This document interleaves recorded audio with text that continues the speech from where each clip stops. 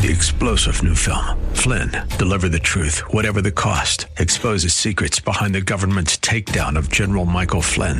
Flynn knew what the intel world had been up to. He ordered the first audit of the use of contractors. This set off alarm bells. He told the truth. He was the most dangerous person for Donald Trump to hire. They had to get rid of Flynn.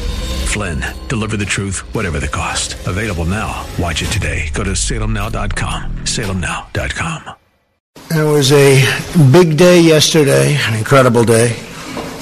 And last night, the Republican Party defied history to expand our Senate majority while significantly beating expectations in the House for the midterm and midterm year. We did this in spite of a very dramatic fundraising disadvantage driven by Democrats' wealthy donors and special interests and a very hostile media coverage, to put it mildly. The media coverage set a new record and a new standard. We also had a staggering number of House retirements, so it's a little tough. These are seats that could have been held pretty easily, and we had newcomers going in, and a lot of them worked very hard, but it's very difficult when you have that many retirements. We held a large number of campaign rallies with large numbers of people going to everyone. To the best of my knowledge, we didn't have a vacant or an empty seat. I'm sure you would have reported it if you spotted one. Including 30 rallies in the last 60 days. And we saw the candidates that I supported achieve tremendous success last night. As an example of the 11 candidates we campaigned with during the last week, 9 won last night. This vigorous campaigning stopped the blue wave that they talked about. I don't know if there ever was such a thing, but could have been. If we didn't do the campaigning, probably there could have been. And the history really will see what a good job we did in the final couple of weeks in terms of getting some tremendous people over the finish line. They really are tremendous people, but many of them were not known, but they will be known. This election marks the largest Senate gains for a president's party in a first midterm election since at least President Kennedy's in 1962. There have been only 4 midterm elections since 1934 in which a president's party has gained even a single Senate seat. As of now, we picked up, it looks like 3. Could be 4. Perhaps it could be 2. But we picked up a lot. 3, you people probably know that better than I do at this point because you've looked at the more recent numbers. 55 is the largest number of Republican senators in the last 100 years. In the last 80 years, a sitting president's party has only gained a cumulative total of 8 Senate seats, averaging 1 per decade. So if we picked up 2, 3, or 4, that's a big percentage of that number. So in the last 80 years, you think of that, only 8 seats. In President Obama's first midterm election, he lost 6 Senate seats, including in the deep blue state of Massachusetts. Republicans captured at least 4 Senate seats held by Democrat incumbents. And these are tremendously talented, hardworking people that did this. Indiana, North Dakota, Florida, Missouri. We also won 2 open Senate seats in Tennessee. I want to congratulate our great champion who did such a great job in Tennessee, Marsha. And in Utah. And Arizona is looking very good, really very good. She's done a terrific job. That was a tough race, and she's done a fantastic job. In each of these open seats, Democrats recruited very strong candidates with substantial fundraising and media support. We were getting bombarded with money on the other side.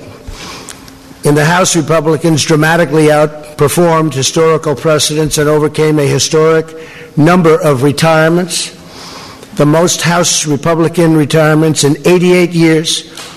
43 House Republicans retired. Now, I will say this, that in many cases they were chairmen of committees, and they left because they weren't chairman, because the Republicans have a rule for 6 years. And what that does is wonderful in one way. It lets people come through the system and become chairman. In another way, it drives people out. Because when they're a chairman, they don't want to go and not be a chairman. You're the chairman of a committee, and you're a big deal, and all of a sudden, you're not doing that anymore. So they leave. We had a lot of them leave. It's, I guess you can flip a coin as to which system is better. The Democrats do the other. Some of their folks have been in those committees for a long time as chairman.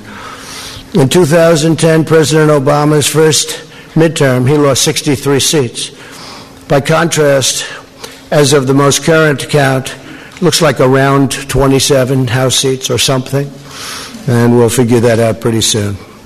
We also had a slew of historic wins in the governor's races. The governor's races were incredible, against very well-funded, talented, and skilled Democrat candidates and people that worked very, very hard, respectfully, for those candidates, like Oprah Winfrey, who I like.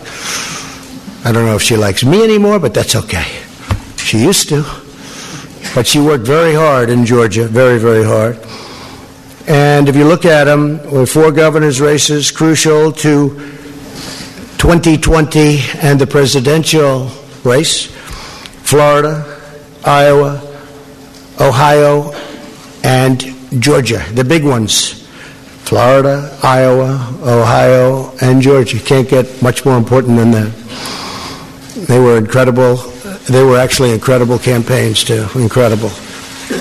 As of right now, Republicans will control the majority of governorships across the country, including 3 great women who worked very hard. Governors of Alabama, South Dakota, and Iowa.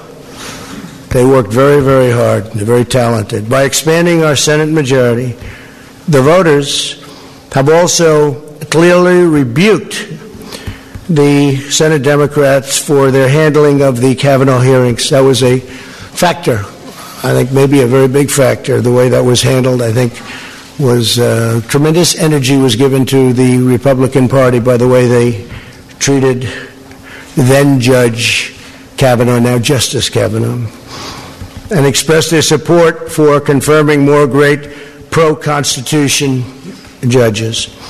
Candidates who embraced our message of low taxes, low regulations, low crime, strong borders, and great judges excelled last night. They excelled. They really, I mean, we have a list of people that were fantastic.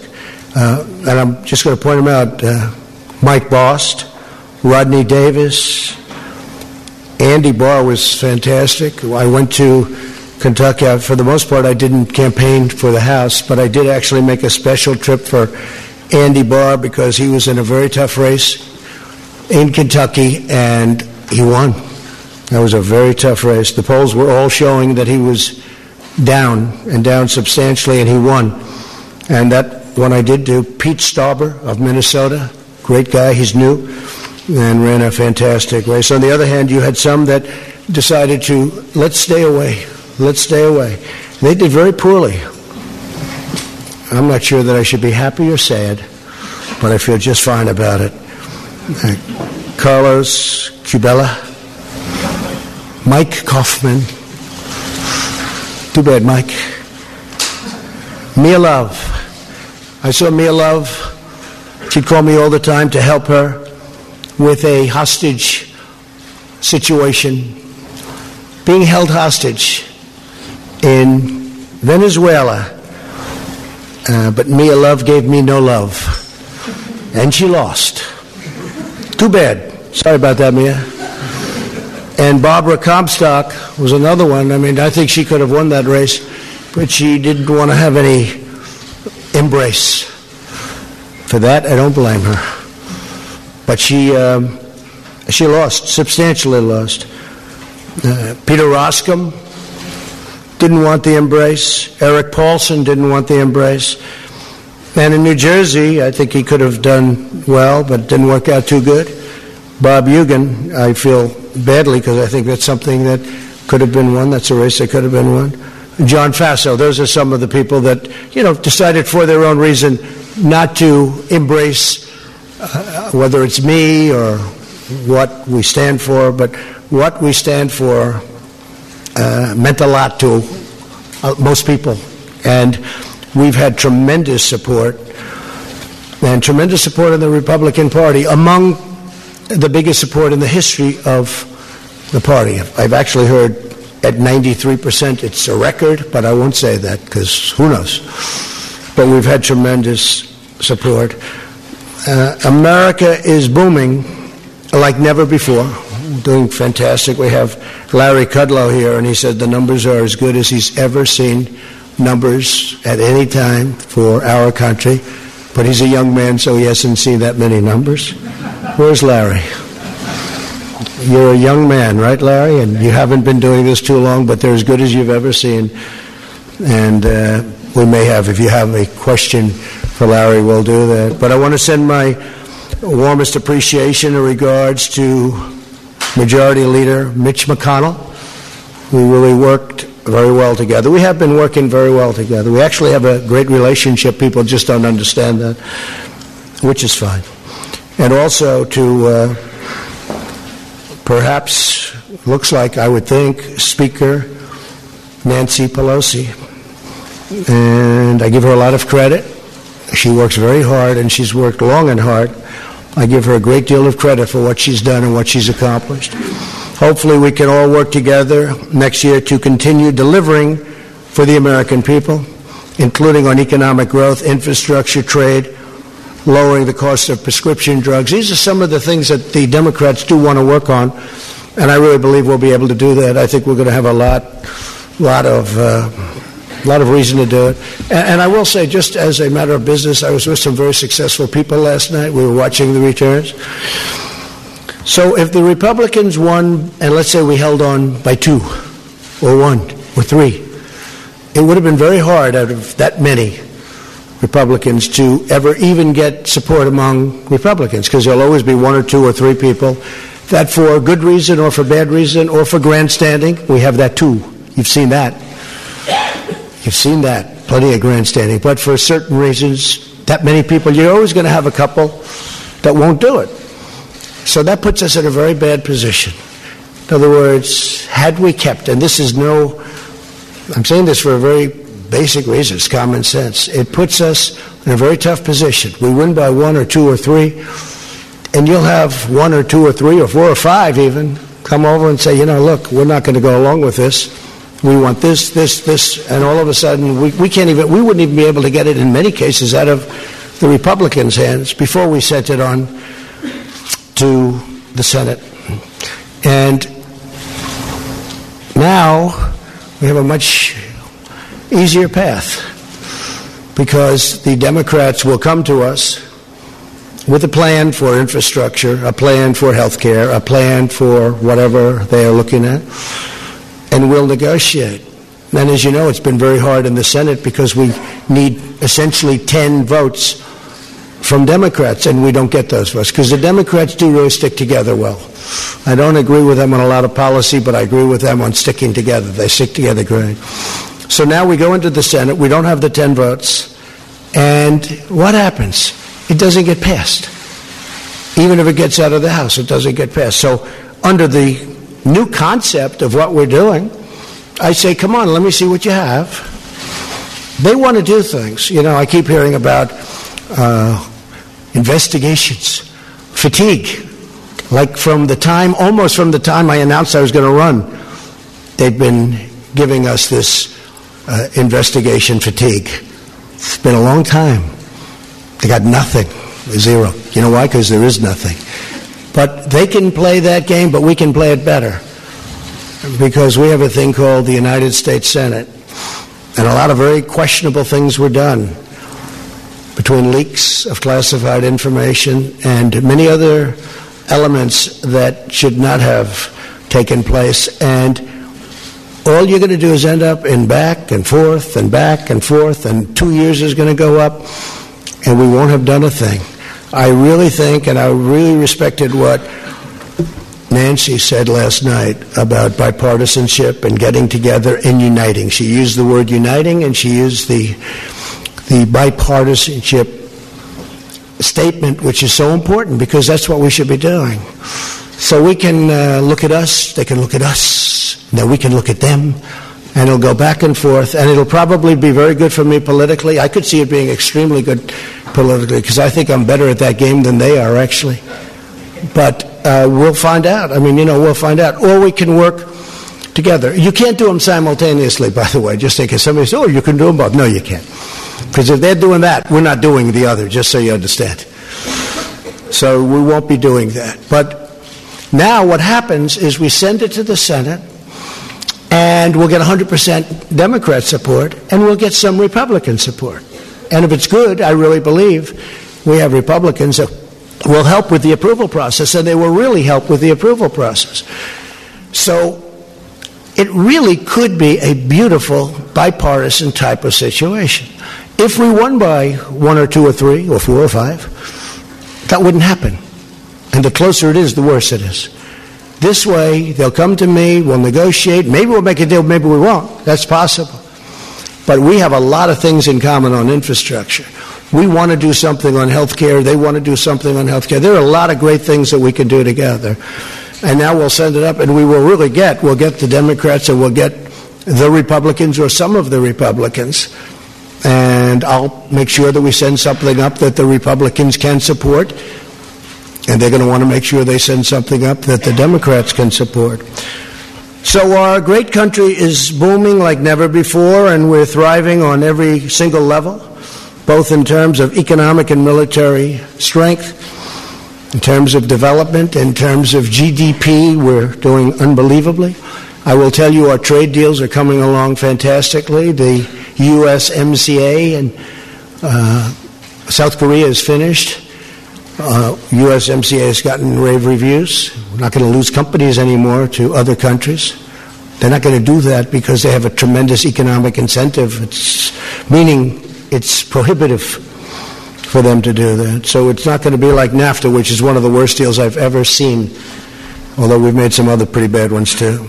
Now is the time for members of both parties to join together, put partisanship aside, and keep the American economic miracle going strong. It is a miracle. We're doing so well, and I've said it at a lot of rallies. Some of you have probably heard it so much you don't want to hear it again, but when people come to my office, presidents, prime ministers, they all congratulate me almost the first thing on what we've done economically, because it is really amazing. And our steel industry's back.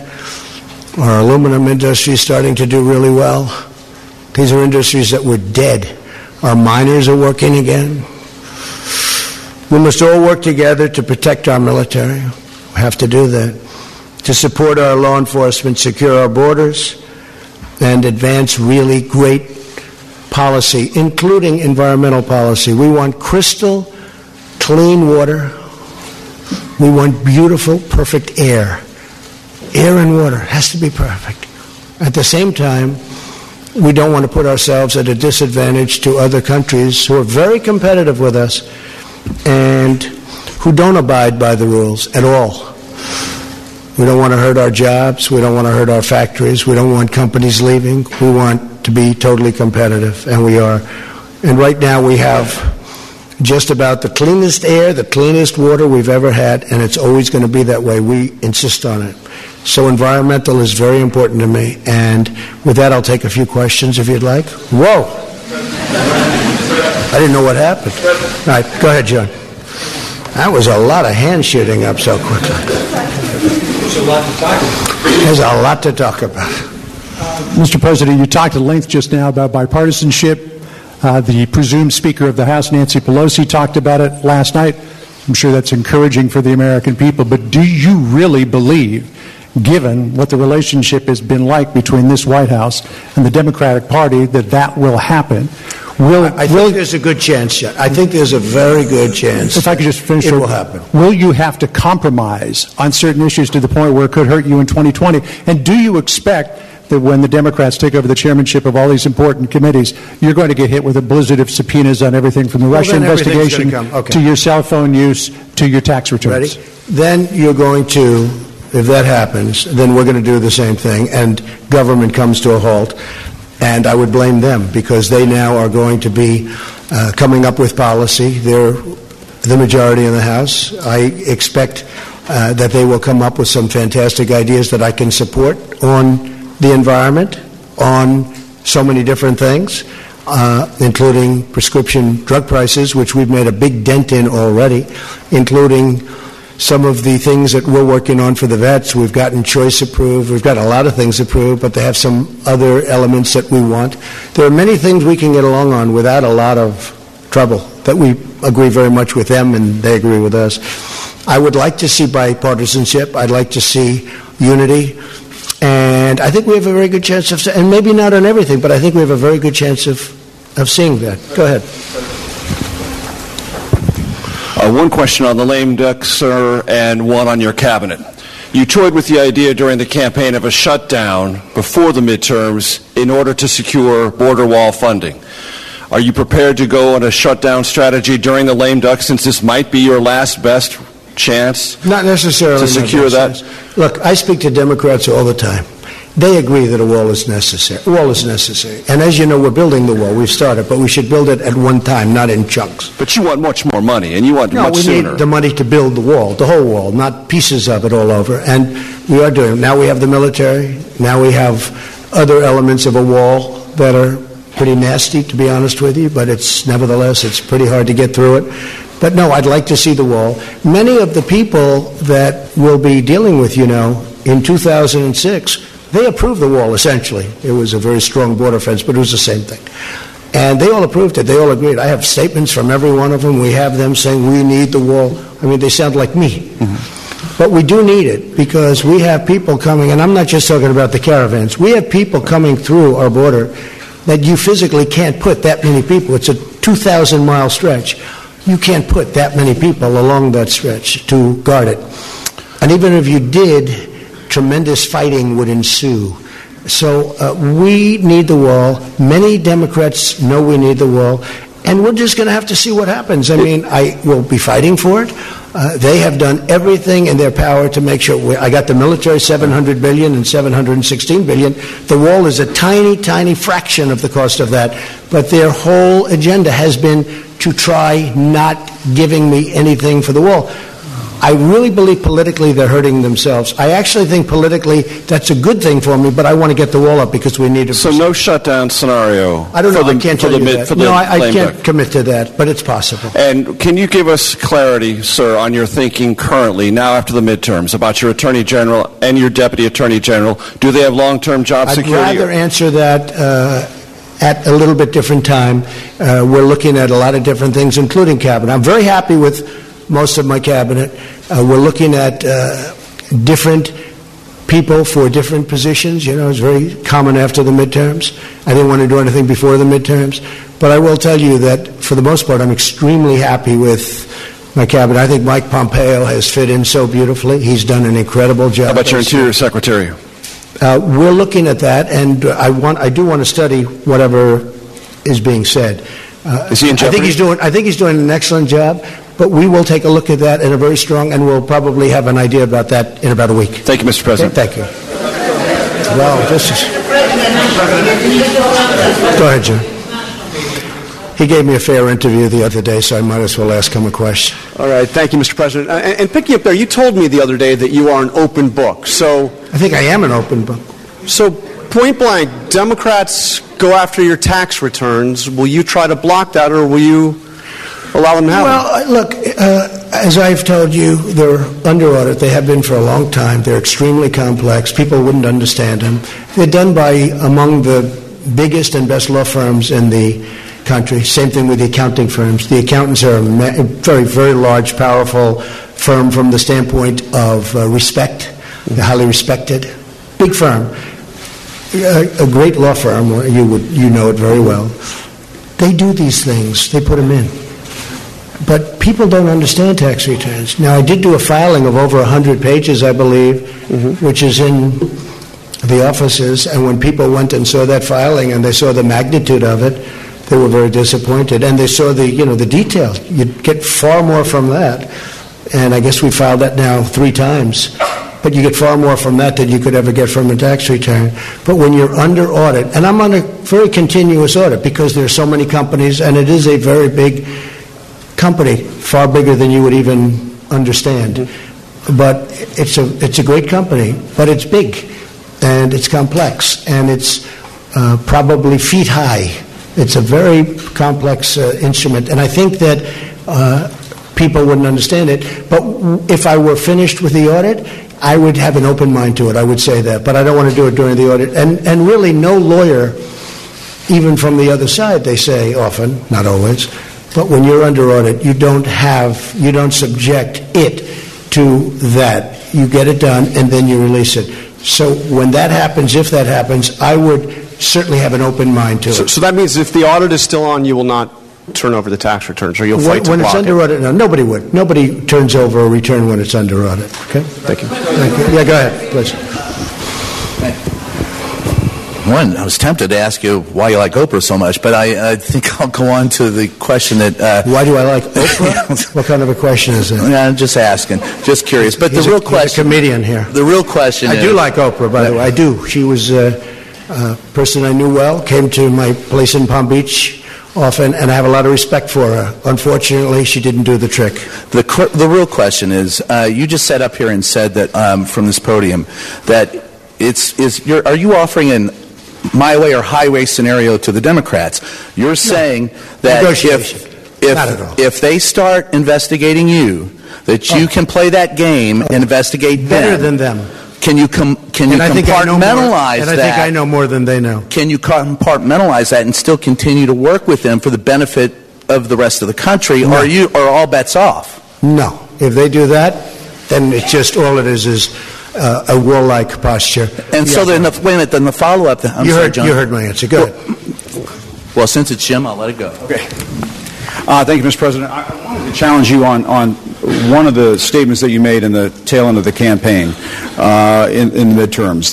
Here we go. If you don't mind, Mr. President, that this caravan was an invasion. As you know, Mr. President, I consider it to be an invasion. As you know, Mr. President, the caravan was not an invasion. It's a group of migrants moving up from Central America towards the border with the U.S. Thank you for telling me that. I appreciate it. Why did you characterize it as such? Because I consider it an invasion. You and I have a difference of opinion. But do you think that you demonized immigrants in this election to try to keep... I want them to come into the country, but they have to come in legally. You know, they have to come in, Jim, through a process. I want it to be a process. And I want people to come in, and we need the people. Wait. You know why we need the people, don't you? Because we have hundreds of companies moving in. We need the people. But your campaign had an ad showing migrants climbing over walls and so on. Well, that's true. But they weren't actors. They're not going to be doing that. They weren't actors. Well, no, it's true. Do you think they were actors? They weren't actors. They didn't come from Hollywood. Right. These were people. This was an actual, it happened a few days ago. And they're hundreds of miles away, though. They're hundreds and hundreds of miles away. That's not an invasion. Honestly, I think you should let me run the country. You run CNN. Right. And if you did it well, your ratings would be much better. If I may ask one other question. Mr. President, if I may ask one other question, are you worried? That's enough. That's enough. Mr. President, I was going to ask one of the other folks. That's enough. Pardon me, ma'am. Mr. President, that's enough. Mr. President, I had one other question, if I may ask, on the Russia investigation. Are you concerned that you may have... I'm not concerned about anything with the Russian investigation because it's a hoax. That's enough. Put down the mic. Mr. President, are you worried about indictments coming down in this investigation? Mr. President. I'll tell you what, CNN should be ashamed of itself having you working for them. You are a rude, terrible person. You shouldn't be working for CNN. Go ahead. I think that's unfair. You're a very rude person. The way you treat Sarah Huckabee is horrible. And the way you treat other people are horrible. You shouldn't treat people that way. Go ahead. Go ahead, Peter. Go ahead. In Jim's defense, I've traveled with him and watched him. He's a diligent reporter who busts. Well, I'm not a big fan of yours either. So I understand. To be honest, so let me ask you a question, if I can. You repeatedly said you aren't the best, Mr. President. You repeatedly over the course of just sit down, please. Well, when you report fake news, when you report fake news, which CNN does a lot, you are the enemy of the people. Go ahead, Mr. President. Over the course of the last several days of the campaign, sir, at the end of the campaign, you repeatedly said that Americans need to fear Democrats. You said Democrats would unleash a wave of violent crime that endangers families everywhere. Why are you pitting Americans? Why are you pitting Americans against one another, sir? Peter, what are you trying to be him? No, I'm just asking the question. Let me just tell you, very simple. Because they're very weak on crime. Because they have often suggested, members and people within the Democrat Party at a high level have suggested getting rid of ICE, getting rid of law enforcement. That's not going to happen, okay? We want to be strong on the borders. We want to be strong on law enforcement, and I want to cherish ICE because ICE does a fantastic job. What they do for us is it's so unrecognized how good a job they do. So we want to take care of them, and we want to hold them very close because they do a good job. But the question, to be clear, though, the question, thank you very much. Why are you sit down? But but you didn't answer my question. Just very simply, the question is, why are you pitting Americans against one another, sir? I'm not. Is that how you view citizens of this country? I'll tell you what. We won a lot of elections last night. We did very well last night. But in many ways, I think it's going to have a very positive impact. I watched NBC this morning. They didn't report it exactly correctly, but that's that's the fact with NBC. Nothing I can do about that. But I want this country to have protection. We want security in our country. I want security, Peter. I mean, you maybe don't think it's so important. And I think when you don't have it, you are indeed unleashing crime. I feel that. You said you would sign an executive order on birthright citizenship. Are you still going to sign the executive order on birthright citizenship? You'll ask me that question a little bit later. Go ahead. Okay. Go ahead, Chair. Thank you, Mr. President. The investigation by the special counsel Robert Mueller has been going on since last spring. It's been over your head. It's been a long time. Yeah, it's been over your head, over Republicans' head, during the midterms as well. Is this an opportunity for you, Mr. President, to end that investigation? Would you consider removing Mr. Mueller from his position? I could have ended it any time I wanted. I didn't. And there was no collusion. There was no anything. I didn't. They went after hackers in Moscow. I don't know about that. They went after people with tax problems from years ago. They went after people with loans and other things. Had nothing to do with my campaign. This is a investigation where many, many millions of dollars has been spent, and there's no collusion. It was supposed to be on collusion. There's no collusion, and I think it's very bad for our country. I will tell you. I think it's a shame. And a poll came out today, by the way, from NBC, or at least I saw it on NBC, where a majority of the people do not agree with the Mueller investigation, or it wasn't approved. They have approval and disapproval, and it had a much higher disapproval. It should end, because it's very bad for our country. So if it's bad... And I'm not just talking about the tremendous expense. And the other thing is they should look at the other side also. They only look at one side. They're not looking at all of the things that came up during this investigation. They don't do that. They should also get people that can be fair, not 13 or 14 or 17. I call them the angry Democrats. They are angry people. And it's a very unfair thing for this country. It's a very, very, forget about unfair to me, it's very bad for our country. Okay. So, Mr. President, if it's Mr. President, just wait this moment. If it's unfair to the country and it's costing millions of dollars, why don't you just give him the mic, please? I've answered the question. Okay. Go ahead, take the. Well, I'll give you I will give you voter suppression. You just have to sit down, please. Sit down. I didn't call you. I'll give you voter suppression. Take a look at the CNN polls, how inaccurate they were. That's called voter suppression. Go ahead, please. Thank you, Mr. President. I'm not responding. I'm responding to... Excuse me, I'm not responding to you. I'm talking to this gentleman. Will you please sit down? Excuse me, would you please sit down? Please, go ahead. Thank you, Mr. President. Now that the House of Representatives very hostile. It's such a hostile media. It's so sad. You ask me about. No, you rudely interrupted him. You rudely interrupted him. Go ahead. Thank you, Mr. President. Do your demands remain the same to the United States Congress on immigration in exchange for a DACA fix, in exchange for an amnesty for 1.7 million? Are you willing to change any of those demands that you gave to Congress earlier? I think we could really do something having to do with DACA. And what really happened with DACA, we could have done some pretty good work on DACA, but a judge ruled that DACA was okay. Had the judge not ruled that way, I think we would have made a deal. Once the judge ruled that way, the Democrats didn't want to talk anymore. So we'll see how it works out at the Supreme Court. Do you still? Go ahead. Can you take a question from the international media? From where? From the international media. Yeah, go ahead. Go ahead. Mr. President. Go ahead. Which group? Where do you want me to take a question from? Yeah. Go ahead, ma'am. Go ahead. Take the. Oh. Either one. Either one. Okay. Or both. Are you together? Go ahead. We're not together. Mr. President, how do you respond to critics who say that your message on the campaign towards minorities have been polarizing? I don't think it has been at all. But is the election of two Muslim women, one of them is veiled to the House, which is making history. Is this a rebuke of this message, I don't understand what you're saying. What? But is it a rebuke of this message? Do you think that this is more reflective of multi-ethnic and multicultural America? Well, that question, I can only say this. You look at the employment and unemployment numbers for African Americans, for Asian Americans, for Hispanic Americans, they're at a historic high.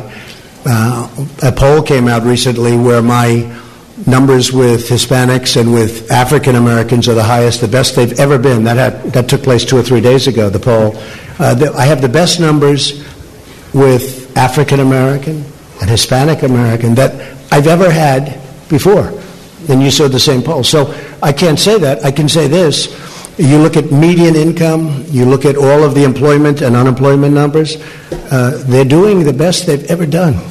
And it reflects, it really is very reflective in the polls. Yes, go ahead. Mr. President, I'm from Brooklyn, so you'll understand me. I understand you very well. My question is on health care. How is it possible to keep premiums down and cover pre-existing conditions without the individual mandate to fund it?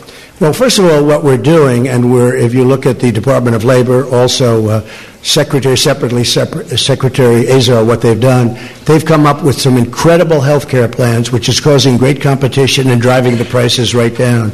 But we are getting rid of the individual mandate because it was very unfair to a lot of people. But at the same time, we're covering the people that need it. But the individual mandate was a disaster because people that couldn't necessarily afford it were having to pay for the privilege of not having to pay for health care, and it was bad health care at that.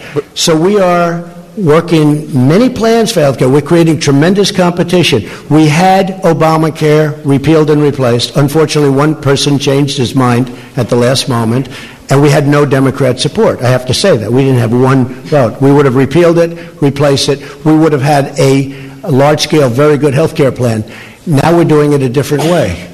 We're doing it a different way. But getting rid of the individual mandate is a very, very popular thing and a very important thing, and people very much appreciate it. Go ahead. No, that's enough. Go ahead, please. Thank you, sir. 2 questions. One, I know you went through the results, and you obviously studied them late last night. What lesson did you learn most from looking at those results? Was there one thing that, as you kind of reviewed them, that you'll change your strategy, not just for Congress, but kind of going forward? And then just a follow-up question. Well, I think the results that I've learned and maybe confirmed, I think people like me. I think people like the job I'm doing, frankly. Because if you look at every place I went to do a rally, I couldn't do it with everybody. And it was very hard to do it with people in Congress because there's just too many, there'll be too many stops. But I did it with the Senate. I did it with Andy Barr, as you know. And he won. He won a very tough race against McGrath. It was a very, very tough race in Kentucky, and he was down quite a bit, and I went there, and we had a tremendous, very successful, some of you were at that rally, and he won that race. But I could only do that so much because there were just so many players involved. But I did focus on the Senate, and we had tremendous success with the Senate. really tremendous. Can I ask you one more question? Sorry, Mr. President, one more question, if you don't mind. I'm so sorry, sir. It's a rare opportunity. A lot of people are going to be rushing to Iowa, rushing to New Hampshire. You know that the Democrats are already looking ahead to 2020. Do you want to lock down your ticket right now, sir? Will the vice president be your running mate in 2020? Well, I haven't asked him, but I hope so. Where are you? Mike, will you be my running mate? Stand up, Mike, please. Raise your right hand. No, I'm only kidding. Will you? Thank you. Okay, good. Yeah, the answer is yes. Okay. Thank you, sir. That was unexpected, but I feel very fine.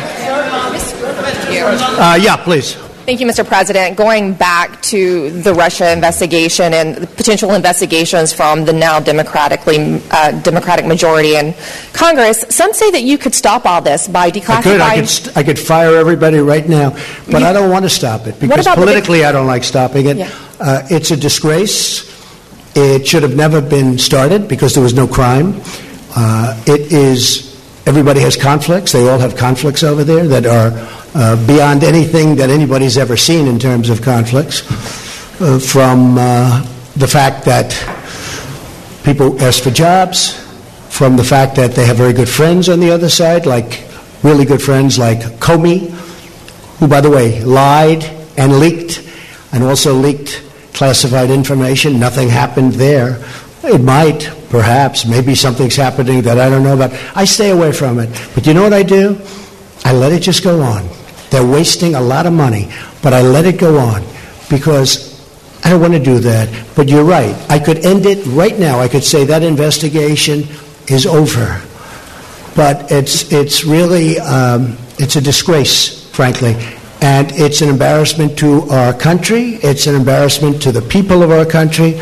And it's too bad. Go ahead. What about the declassification of the documents? Some say that would clear it all up. We're looking at that. No, we're looking at that very seriously. Declassification, we're looking at very seriously. Okay, can I ask one more question? It's amazing how people on the other side just don't want those documents declassified. But, no, we're looking at that very carefully. I certainly wanted to wait till after the midterms. Can I ask you one more question, Mr. President? Okay, thank you. Go ahead. Thank you, Mr. President. You have campaigned as a pro-life president. You have defended the rights of unborn children. You now have a divided Congress. It's unlikely to pass any pro-life bills. Very tough issue. How are you going to push forward your pro-life agenda? Just going to push. I've been pushing. I've done a very good job, too. They're very happy with me. But it's a tough issue for the two sides. There's no question about it. But what are you going to do? There is great what am I going to do? I won't be able to explain that to you because it is an issue that is a very divisive, polarizing issue. But there is a solution. I think I have that solution, and nobody else does. We're going to be working on that. Yes, go ahead, please. She took your place, but that's okay. Mr. President, just a quick question on rural America. In states like Indiana, North Dakota, folks turned out for Republican candidates. Could you talk a little bit about what this means for your agenda in terms of trade and the Farm Bill? The Farm Bill is working really well. I mean, we could have had it approved any time, but we're looking to get work rules approved. The farmers want it. I'd like it. The problem is the Democrats are not giving us the 10 votes that we need. Everybody wants it. The farmers want it, but the Democrats are not approving the Farm Bill with work rules. We could have it very fast without the work rules, but we want the work rules in, and the Democrats just don't want to vote for that. So at some point they'll have to pay maybe a price. Jeff, go ahead. Thank you very much, Mr. President. Thank you. Have you seen any evidence that Russia or China intervened in yesterday's election? Well, we're going to make a full report, and unlike the previous administration, we've done a lot of work on that issue. And if you look, speak with the FBI, speak with the Department of Justice, speak to Homeland Security. We've spent a lot of time. It gets very little coverage in the papers. I mean, you cover the nonsense part, but you don't cover the important. This is very important. And we have been working very hard on China and Russia and everybody else looking into our elections or meddling with our elections. But people tend not to write about it. But we have worked very hard, as you've probably heard. What do you intend to say, sir, to President Xi and to President Putin when you meet with them later this month? Well, I have a good relationship with both. I know President Xi better, but I think I have a very good relationship with both. I actually had a very good meeting in Russia that you people didn't agree with, but that's okay. It doesn't much matter, obviously, because here I am. But the fact is that I had a very, very good meeting with President Putin, and a lot was discussed about security, about Syria, about Ukraine, about the fact that President Obama allowed a very large part of Ukraine to be taken, and right now you have submarines off that particular parcel that we're talking about. That was President Putin who annexed Crimea. Sir. That was President Obama's regime. That was during President Obama, right? That was not during me. But it was President Putin, that was President who did the Obama. annexation. No, it was President Obama that allowed it to happen. Had nothing to do with me. Okay, go ahead. Yeah, go ahead. Thank you, Mr. President. Cordelia Lynch, Sky News. You're a man who likes to win, but last night was not an absolute victory for you. I'll be honest. I thought it was a very close to complete victory. When you look at it from the standpoint of negotiation, when you look at it from the standpoint of deal making, because it's all about deal making, again, if we had the majority and we had 1 or 2 or 3 votes to play with, we would have been at a standstill. I really believe that we have a chance to get along very well with the Democrats, and if that's the case, we can do a tremendous amount of legislation and get it approved by both parties. So I consider it to be, hey, look, I won Georgia. President Obama campaigned very hard in Georgia. Oprah Winfrey campaigned very, very hard all over the television. I said, this is going to be tough. I only had me. I didn't have anybody else. And I went to Georgia, and we had one of the largest crowds that anybody here has seen ever at a political rally. And you know what? He won. And he won actually by, pretty good margin. He won. And then we went to Florida, and they had celebrities all over the place. And a man who happens to be a very smart person was running, Ron DeSantis, and people didn't give him a chance. And I went, and we did some great work, and they're going to have a great governor of the state of Florida. And then we talked about the Senate, and a lot of money was pouring in for the Democrat. This is a man who's been in office for like 44 years or something. This is a man who's like a professional at getting elected and being at office. So he's not, Bill Nelson, not easy to beat, okay? But they had a lot of celebrity coming out for Nelson. They had everybody coming out for Nelson. And Rick Scott won, and I helped him. And I think we've done an amazing job. And you could look at many other places. You just take a look at some of the other places. And we just got the word that in Iowa, you have a governor who just got extended, who's Kim just got extended, and numerous other places. I think it was a great victory. I'll be honest. I think it was a great victory. And actually, some of the news this morning was that it was, in fact, a great victory. But if you look at it from the standpoint of gridlock, I really believe there's going to be much less gridlock because of the way this is going than any other way. President, quick follow-up on that. Wait, sit down, please. Go ahead. Thank you, Mr. President. Let me ask you about one of the campaign promises you made down the stretch, which was a 10% tax cut for the middle class. Yeah. You just talked about gridlock. Democrats, they now run the House Ways and Means Committee. If it means a tax cut of some kind for the middle class, but that means raising rates elsewhere, corporations on the wealthiest, is that a trade-off that you would be willing to make and able to enact a middle class tax? You know that this will have to be now proposed, because if we did it now, we don't have the votes in the Senate. We would need 10 Democrat votes. We probably couldn't get them. If we could pass it very easily in the House, but there's no reason to waste time because you don't have the votes in the Senate.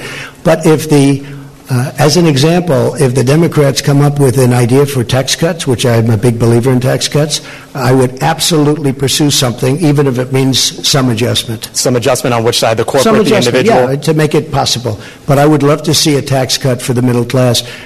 Now, that's going to be their decision. They're going to have to make that decision. As you know, if we bring it up to the Senate, we'd need Democrat votes 10, and we don't have those 10 votes. And just because the markets would want to know, sir, some adjustment, would that be 1%, 2%, 3% on either side? It's too early. I'm just saying I would be certainly willing to do a little bit of an adjustment. Go ahead, behind. Thank you. Go ahead, please. Mr. President, thank you very much. Two questions. One is, you had talked about leaders who had called to congratulate you. Did President Putin call to congratulate you? And will you, in fact, meet with him at lunch this coming weekend? Well, as I understand it, we're having, and I guess a lot of you are going over, we're having a lunch for numerous countries. I'll be there. I believe President Putin is going to be there. We don't have anything scheduled. I don't think we have anything scheduled in Paris. And I'm coming back very quickly. I'm going over. This is a great event. This is an important, really, this is going to be a very important and I think a very beautiful ceremony. I'm looking forward to going, and we're representing the incredible heroes of the world, but the heroes of our country from World War I. And so I'll be going there, and I am very proud to go there. Did he call you? I don't think we have time set aside for that meeting. Now, with that being said, we're very shortly meeting again at the G20, where he'll be there, and I'll be there, and that's where we're actually looking forward to meet. We will be having a lunch, but I think there are many people there. And did he call you to congratulate you? And if I could also just invite you, since this is quite a gathering we've got here, to go ahead and talk about the staff changes that you expect in the White House while we're here. We're eager to hear about them. Is General Kelly going to stay on? As we make changes, we'll sit down and talk to you about it. I mean, there's no great secret. A lot of administrations make changes after midterms. I will say that for the most part, I'm very, very happy with this cabinet. We're doing a great job. But what about in the White House? What about in the White House, sir? You've got a lot of White House staff. Some have been talking about leaving. General Kelly has been rumored to be leaving. No, people leave. And is that going to happen? People leave. I haven't heard about John Kelly, but no, people leave. They come in. They're here. It's a very exhausting job. Although I love doing it, I must tell you, but it's exhausting for a lot of people. I'm surprised at a lot of people. They start off, they're young people, they're there for 2 years, and they're old by the time they leave. It's quite exhausting. But I love doing it, and I'll tell you, there will be changes, nothing monumental from that standpoint. I don't think very much different than most administrations. And we have many people lined up for every single position. Any position, everybody wants to work in this White House. We are a hot country. This is a hot White House. We are a White House that people want to work with. Okay. No, please, behind you. Go ahead. President, this has been a very challenging campaign. This has been a very challenging campaign. It's been a very challenging campaign. It has involved quite a lot of abuse and a lot of violence. People have died during the course of this campaign. Right. Is there any way in which you think the temperature could be lowered? Perhaps peace could break out with the media? Perhaps your bipartisan relationships across the House and the Senate may now produce some change? Or are we going to have more of the same? It's a very fair question. Look, I would love to see unity and peace and love and any other word you want to use. And obviously I think we had to, especially at this particular juncture, we had to wait till after the midterms are over. Now they're over. If they would cover me fairly, which they don't. I'm not saying that in a hostile way. I get extremely inaccurate coverage. I can do something that's fantastic, and they'll make it look like not good. And I don't mind having bad stories. If I make a mistake, cover it. I would like you to cover it fairly, but cover it. But when you do something terrific, look how little the economy is talked about. A poll came out this morning talking about how little the three networks, I don't think they included CNN, but how little the three networks talk about how good the economy is. How little. Almost not at all. If President Obama had this economy, and by the way, if that administration through somebody else kept going, you would have had negative 4.2 instead of positive 4.2% growth. You would have had negative. It was heading down. But here, the point is this, I would love to see unity, including with the media. Because I think the media, I'll be honest, I think it's a very divisive thing for our country. And you would be amazed at how smart people are that are reading your stories and seeing your stories and watching. You would be amazed how perceptive and how smart they are. They get it. And it really does bring disunity. I didn't, excuse me. You are not called on. Go ahead, please. How about Turkey? Thank you, President Trump. Shortly after your victory speech on the historic night of back in November 2016, I asked you to what single factor you most attributed this victory to. Sid, you have to speak up. Sure. On the night of your victory, I asked you, right after your speech, to what you would attribute your victory. You pointed up to the ceiling and you said that it was God. Based off of that, how would you say over the last 2 years God plays, what kind of a factor he plays in the day-to-day execution of the office of the president? Well, God plays a big factor in my life, and God plays a factor in the lives of many people that I know very well in this room, like your vice president. God plays a very big role in my life. And one more back to a quick follow-up. Which loss last night surprised you the most, and which of these unsuccessful candidates are you most likely to consider for Nothing future surprises administration? me in politics. Would you but there were some any losses last night, and there were some victories last night that have been incredible. I mean, there were victories last night that nobody would believe, especially based on the suppression polls. I had a lot of suppression polls. Would you and there were some any victories last night that were very surprising, but I'm not going to pick out special. Well, would you consider people. any for It's a tough post? enough for those people to have. Would you a consider loss. any for an administration post moving forward as one of the very few of the 3.7% unemployed? What? Would you consider any of the people who lost last night for a post in the administration in the near future? I know a couple of very good ones. Yeah, I would actually. Go ahead, please. Mr. President, I asked you on Monday if there was anything that you regret in your first 2 years. And you said that at times you could have and should have used a, quote, softer tone. Your critics, as you can imagine, your skeptics, they say they're not holding their breath on that happening. Will you indeed have to change your tone if you're to get things passed through Congress after losing the House? And you also said you might extend an olive branch. What would that look like? I would love to have. I'd be very good at a low tone. But when things are done not correctly about you, written about you, said about you, on television, on wherever it is, you have to defend yourself. I would love to do very, very even tones, much easier than what I have to do. I have to go around, and going around is much easier than facing somebody and being treated fairly. But when you're not treated fairly, you really have no choice. I would love to have a very even, modest, boring tone. I would be very honored by that. But you know what? When you have to fight, all the time fight, because you're being misrepresented by the media, you really can't do that. But not about the media, sir. But sir, real quickly, not about the media, but what about with Congress? Please, go ahead.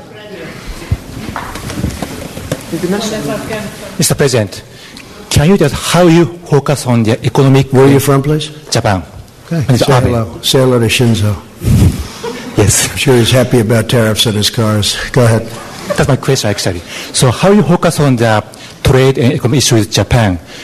Will you ask Japan to do more, or will you change your tone? I really don't understand you. How will you focus on trade and economic issues? Trade with Japan? Yes. Well, we're dealing with Japan right now on trade. Japan has, it's a great country. You have a great prime minister who just had a very successful election. He's a very good friend of mine. He's one of the people I'm closest with. But I tell him all the time that Japan does not treat the United States fairly on trade. They send in millions of cars at a very low tax. They don't take our cars. And if they do, they have a massive tax on the cars. Japan, and I'm not blaming Japan, I'm blaming the people that were in charge of the United States for allowing that to happen. But as you know, we have close to a $100 billion trade deficit with Japan, and Japan has treated us very unfairly. But don't feel lonely, because you weren't the only one. How about North Korea? How about North Korea? Thank you, Mr. President. Two international news questions. The first one, Secretary Pompeo's talks about North Korea have been postponed. What is happening there, and will your meeting still happen with... We're going to change it because of trips that are being made. We're going to make it in another date. But we're very happy how it's going with North Korea. We think it's going fine. We're in no rush. We're in no hurry. The sanctions are on. You still expect to meet Kim Jong-un? Excuse me, wait. Sorry, sir. The sanctions are on. Mm-hmm. The missiles have stopped. The rockets have stopped. The hostages are home. The great heroes have been coming home. Mike Pence was in Hawaii, where one of the most beautiful ceremonies that anyone's ever seen for the fallen. These are great heroes. Very important. When I was running, a lot of people, as many years ago as it was, in many cases grandchildren, but they were asking about that. They're coming home and they're being provided to us as we speak. But I'm in no rush. I'm in no rush. The sanctions are on. I read a couple of times, and I've seen a few times where they said, he's done so much. What have I done? I met. Now, I'd love to take the sanctions off, but they have to be responsive, too. It's a two-way street. But we're not in any rush at all. There's no rush whatsoever. You know, before I got here, they were dealing with this for over 70 years. And I guess on a nuclear front for 25 years. That's a long time. I've been there. I probably left Singapore 4 or 5 months ago. And we made more progress in that 4 or 5 months than they've made in 70 years. And nobody else could have done what I've done. But I'll say this very simply. We're in no rush. The sanctions are on, and whenever it is. But that meeting is going to be rescheduled. That meeting, but how about your meeting with Kim Jong-un, sir? Will it happen in the next month? Sometime next year, I would say. Sometime next year? Sometime early next year. And a quick question on the USMCA. Now that it's been concluded, have you repaired your relationship with Prime Minister Trudeau? Yes, I have. We have a very good relationship. Thank you. Thank you very much, Mr. President. We've been talking a lot about division and the division that exists in this country right now. And some of the statistics are disturbing, I think, to just about everyone. Anti-Semitic incidents have increased by 57% since 2016. Hate crimes are on the rise. Why do you think that is, and what will you do about it? It's very sad to see it. I hate to see it. And as you know, I've done more. In fact, if you were with us the last time we met, Prime Minister Netanyahu said that this president has done more for Israel than any other president. Those words, those exact words. Jerusalem, protection, working together, so many different things. But the big thing is Jerusalem. You know, many presidents have said they are going to build the embassy in Jerusalem. Never happened. Making it the capital of Israel. Never happened. Never happened. But it happened with me, and quickly. And not only did it happen, we built the embassy. That would have taken another 15 or 20 years and cost probably billions of dollars. And we did it for a tiny amount of money. It's already done. It's open. Nobody has done more for Israel than Donald Trump. And the nice part is that's not me saying it. That's Prime Minister Netanyahu. But what about Mr. President, what about the divides in this country? Mr. President, what about healing the divides in this country? Well, we want to see it healed. And one of the things I think that can help heal is the success of our country. We are really successful now. We've gone up $11.7 trillion in worth. If you know, China's come down tremendously. China would have superseded us in 2 years as an economic power. Now they're not even close. China got rid of their China 25 because I found it very insulting. I said that to them. I said China 25 is very insulting because China 25 means in 2025 they're going to take over economically the world. I said that's not happening. And we've gone way up. And they've gone down. And I don't want them to go down. We'll have a good meeting and we're going to see what we can do. But I have to say this. Billions of dollars will soon be pouring into our treasury from taxes that China is paying for us. And if you speak to Mr. Pillsbury, who probably is the leading authority on China, he was on the other day saying he has never seen anything like it. And you know who else hasn't? China hasn't. And Mr. President, but we're going to try and make a deal with China because I want to have great relationships with President Xi, as I do, and also with China. You're talking about the economic. How do you see your role as a moral leader? Ahead, Mr. please. President, just how do you see your role as a moral Go leader? Ahead. There's so many people, I'm sorry. As a moral leader, though. I think I am a great moral leader, and I love our country. Go ahead, please. Thanks, sir. You said earlier in this press conference that Democrats had a choice that you would not work with them on legislation if they were investigating you. Do you not have a choice in the matter as well? Don't you have a responsibility? I think it's inappropriate. No. I think it's very inappropriate. We should get along and get deals done. Now, we can investigate. They look at us. We look at them. It goes on for 2 years. Then at the end of 2 years, nothing's done. Now, what's bad for them is, being in the majority, I'm just going to blame them. You understand? I'm going to blame them. They're the majority. Honestly, it makes it much simpler for me. They will be blamed. But I think Nancy Pelosi, and I put that statement out on social media today about Nancy Pelosi, that if she's short of votes, because frankly I think she deserves, and a lot of people thought I was being sarcastic or I was kidding. I wasn't. I think she deserves it. She's been fighting along for it. She's been fighting. I really mean this. There was nothing sarcastic about it, or it was really meant with very good intentions. I think she deserves it. She's fought long and hard. She's a very capable person. And, you have other people shooting at her, trying to take over the speakership.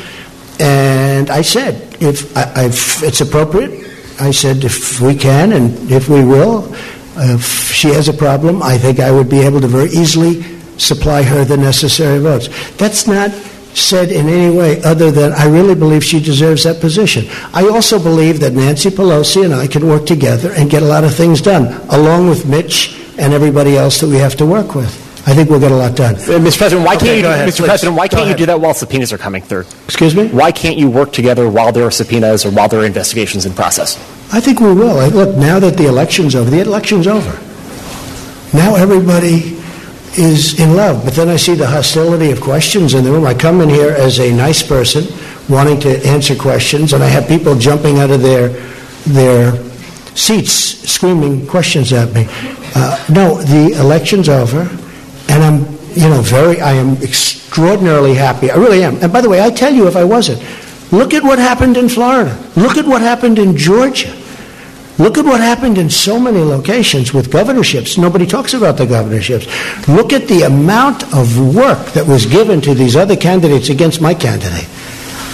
And, I'm extraordinarily happy. And if I wasn't, I'd let you know. There's nothing wrong. Look, you look at midterms, and you look at elections generally, you see it's very rare that a party who has the presidency does well. We did unbelievably well. To win Florida, both the Senate and the governorship, against two very talented people, I'll tell you what, we did incredibly. To win Georgia, when you had some of the biggest stars in the world campaigning endlessly, including President Obama, I tell you what, this was a great victory for us. And again, from a deal-making standpoint, we are all much better off the way it turned out. Because I really believe if the Democrats want to, we can do a tremendous amount of great legislation. Yes, please, go ahead. Should we keep this going for a little while? Yes, I think you should keep this going. You know what? When you get bored, would you please tell me? Seriously. Tell me. You're never bored. I don't want to, hopefully not. I don't want to overstay, but yes, please go ahead. Hi, Mr. President. Yami Shelsunder with PBS NewsHour. On the campaign trail, you called yourself a nationalist. Some people saw that as emboldening white nationalists. Now people are also saying I don't know why you'd say that. It's such a racist There are some people that say that now the Republican Party is seen as supporting white nationalists because of your rhetoric. What do you make of that? I don't believe it. I don't know. Why do I have my highest poll numbers ever with African Americans? Why do I have among the highest poll numbers with African Americans? Why do I have my highest poll numbers? That's such a racist question. Honestly, I know you have it written down and you're going to tell me. Let me tell you, it's a racist question. And Mr. President, I love it. You know what the word is? I love our country. I do. You have nationalists, you have globalists. I also love the world. And I don't mind helping the world, but we have to straighten out our country first. We have a lot of problems. Excuse me. But to say that, what you said, is so insulting to me. It's a very terrible thing that you said. And Mr. President, people have you talked about middle class tax cuts on the campaign trail. How will you get Democrats to support that policy? You have to ask them. Well, what's your plan for working with Democrats on the middle class tax plan? You know what my plan is? I'll ask them. And if they say yes, I'm all for it. And if they say no, there's nothing you can do because you need their votes. Go ahead. Yes. Thank you, Mr. President. Francesca Chambers, DailyMail.com. You said many times on the campaign trail that you didn't want Nancy Pelosi to be Speaker. At least you suggested that. You spent a lot of time talking about her and Chuck Schumer. Question of want. I would have. Let me answer.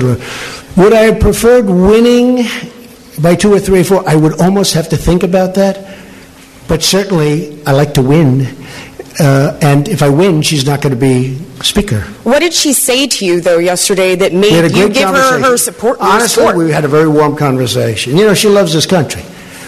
And she's a very smart woman. She's done a very good job. She was really, I mean, she's had a very... Did she promise that they wouldn't seek to impeach you? She's had a very, very... We didn't talk about impeaching. We didn't talk... What do? Do you impeach somebody because he created the greatest economic success in the history of our country? Let's impeach him because the country is so successful. Let's impeach him. Has he done anything wrong? They asked somebody, has he done anything wrong? No, but let's impeach him anyway. And they also said, let's impeach Justice Kavanaugh. Let's impeach him. And now they have the second woman coming out, that the first or second. And I hate to say this, but it was public. And after him, we're going to impeach the vice president. We're going to impeach Mike Pence. Mike Pence doesn't get impeached for anything. So let's impeach the president, and then we'll impeach the vice president. These people are sick. And you know what? They have to get their bearing. Really, they have to get their bearing. And when you ask about division, they're the ones that cause the division. They cause tremendous division. Okay, regarding all of the retirements in the House, Mr. President, very quickly, you suggested that... Who is retiring? You said that many of the retirements that happened in the House made it very difficult... Many retirements, yeah. That made it very difficult for you in this election cycle, and that it was because they were chairmanships that were vacated. But Jeff Flake wasn't a chairman of a committee, and Paul Ryan also retired the cycle. So why do you think that is? Whose fault is it that there were so many retirements? In Jeff Flake's case, it's me. Pure and simple. I retired him. I'm very proud of it. I did the country a great service. Go ahead. Give him that. He is retired. I'd like to call it another word, but we're going to treat him with great respect. Go ahead. Thank you, Mr. President. Jeff Flake, that's another beauty. Go ahead. 2 questions, please. One. Well, too many people. All right. Sorry. All right. You seem to enjoy this venue very much. Are you going to make the standard press conference a staple of the remaining 2 years, or will you have more briefings with Sarah Sanders? You know, when I don't do I think Sarah's fantastic. Where is Sarah? Sarah's so great. I think, Sarah, you've represented me so well and been abused. She's been horribly treated by a lot of people. So she's going to stay on as press secretary. But it's very interesting because Sarah we were talking about it the other day. So I had a period where I figured, you know what I'll do? I won't do any real interviews. And then they started saying, why isn't he doing what? You know, they're all coming up with all kinds. Then over the last couple of months, I decided I'll do a lot. We'll stop at the helicopter. We'll do this. We'll do a lot of... And then they say, why is he doing so many press conferences? What's wrong? What? So when I don't do them, you say, what's wrong? When I do them, you say, what's wrong? And when I go in the middle, you say, what's wrong? But in the middle, you know that, John. Right? You're sort of right. Okay, good. No, you did. Excuse me. Well, you complained about access when I purposely just stayed away from the press for a while because I wanted to see how it worked. And can I be honest with you? It didn't work well. Mr. President, it didn't work well. Question. So Sarah will stay on as press secretary. Okay, please, go ahead. No, go ahead. Get the microphone. First off, I personally think it's very good to have you here because a free press and this type of engagement... Actually, I do too. Yes, it's vital to democracy. It's called earned media. It's worth billions. Go ahead. So I have 2 questions for you, if that's all right. It's a rare opportunity. First, just a point of clarification on the tax returns issue. You brought up the audit. That doesn't prevent you from releasing them. I know it. Oh, sure. Right. I didn't say it prevented me. I said lawyers will tell you not to do it. But go ahead. What's your next question? Go ahead. Come on, let's go. Just on that, more exciting question than that, please. Second one. Michael Cohen recently said you called black voters stupid. That's false. Omarosa has accused you of using the N-word, and the rapper Little John has said you called him Uncle Tom. What's your response? I don't know who Little John is. He was on The Apprentice. I don't know. Oh, he was? Okay. Yeah. Oh, I see. Have you ever made racist remarks? No, I would never do that, and I don't use racist remarks. And you know what? If I did, you would have known about it. I've been hearing there are tapes for years and years. There are tapes. Number one, I never worried about it because I never did. I never used racist remarks. I've never used racist remarks. Okay. Well, one point of fact. One point of fact, because you told her you have the highest approval among African Americans. It's just 8%, sir, single digits. See, when you talk about division, it's people like this that cause division. Great division. No, point of fact is that I never used a racist remark. That's the point of fact. Who are you from? Yahoo. No, good. I hope they're doing well. MTV Lebanon, Ellen Dorgan. So first question. Where are you from? MTV Lebanon. Lebanon. Lebanon. Good. Yes. Thank you, Mr. President. We're so happy to be here as well, have this opportunity. President Erdogan said he's not going to follow your sanctions and he's going to keep buying oil from... Who said that? President Erdogan. Turkey. I know. And you're going to meet him soon. Just can't understand his... Okay. You're going to meet him soon. You're going to have this talk. And some countries are going to take the same steps that President Erdogan is doing. So let me just tell you about the oil, okay? So we imposed, just recently, the strongest sanctions in the history of our country, just about. Well, I guess North Korea is there too. But I gave some countries a break on the oil. I did it a little bit because they really asked for some help. But I really did it because I don't want to drive oil prices up to $100 a barrel or $150 a barrel, because I'm driving them down. If you look at oil prices, they've come down very substantially over the last couple of months. That's because of me. Because you have a monopoly called OPEC. And I don't like that monopoly. I don't like it. And oil prices are coming down. So rather than deciding to be as tough as I am on most of the sanctions, what I've done is I said, we're not going to do it that way. We're going to let some of the oil go out to these countries that really do need it, because I don't want to drive the oil prices up to $100 or $150 a barrel, which could happen very easily. It's a very fragile market, very, very fragile. I know it very well, and it's the absolute right decision. And they'll get tougher as time goes by, maybe.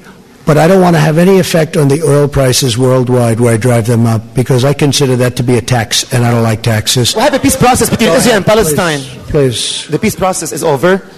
Who? Just the John Tester one. Oh, congratulations to John Tester. Congratulations. I'm sure you're very unhappy about that. Go ahead. Mr. Yes, President, please, go ahead. Can you address the... We'll take a couple of more and then we'll go. Can you address concerns in places like Georgia where people waited in line to vote for hours, where voting machines weren't working in certain districts, and you think that's the reason that the candidate lost? Well, there are concerns being raised that it wasn't. I wasn't involved in Georgia. I know, but other than I love the state. Yes, but as President of the United States, are you concerned about the access that people are having to voting? I heard it was very efficient in Georgia. I heard it was very efficient. But again, you'd have to ask the state governments, because just one of those things you're going to have to ask them. Yeah, go ahead, please. Please, go ahead. Thank you, Mr. President. You expressed some concerns about social media companies unfairly censoring conservatives during the election. Do you anticipate working with Democrats to regulate these companies, or are you satisfied with the way things are? I would do that, yeah. I would look at that very seriously. I think it's a serious problem. At the same time, you start getting into speech. That's a very dangerous problem. That could be the beginning. So it's very dangerous. Believe it or not, I'm one that really likes free speech. A lot of people don't understand that. But I am a big believer. When you start regulating, a lot of bad things can happen. But I would certainly talk to the Democrats if they want to do that, and I think they do want to do that. Yes, sir, go ahead. Former President Barack Obama famously said that he had a pen and a phone to use executive power on issues like immigration. Do you see yourself using executive power to get some of your immigration agenda done? I do. I think that some of it I can use executive power on some, not all. But I mean, he certainly used it. He used it on DACA. And when he did it, he said something to the effect that, I'm not allowed to do this, it'll never hold up, but I'm doing it anyway. And he did it, and they found judges that approved it. We also found judges that didn't approve it, so it's obviously going to be determined in the Supreme Court. And if the court rules in favor of what President Obama thinks they should rule, which is what he said, then I will probably have a deal with the Democrats in a very short period of time. We were very close to having a deal until we got that very strange ruling. You also made some promises about immigration during the campaign, and I want to know if you're going to follow through with them. Are you going to Which one are you talking about? Birthright citizenship. Are you going to sign an executive order to ban? We are looking at it very seriously, absolutely. Is yes or no? I believe we have the absolute right, but that's another case that will be determined by the Supreme Court of the United States. Are you going to send 15,000 troops to the border? You've been reading the same documents as I have. You know exactly what I'm doing. You know exactly what I'm doing. So go ahead, what's your next question? Also, on the Khashoggi matter, it's been more than a month since the death of Mr. Khashoggi, the journalist. Very sad thing, very terrible thing. Do you think Saudi Arabia is guilty of having him murdered? And if so, I'll what kind have of a much punishment would be stronger involved? opinion on that subject over the next week, and I'm working very closely with Congress. We're working together, some very talented people, and we're working with Congress, we're working with Turkey, and we're working with Saudi Arabia, and I'm forming a very strong opinion. Go ahead, John. Go ahead, John. Mr. President, just a quick follow-up. You said something about Nancy Pelosi. You said that Nancy Pelosi, she loves our country.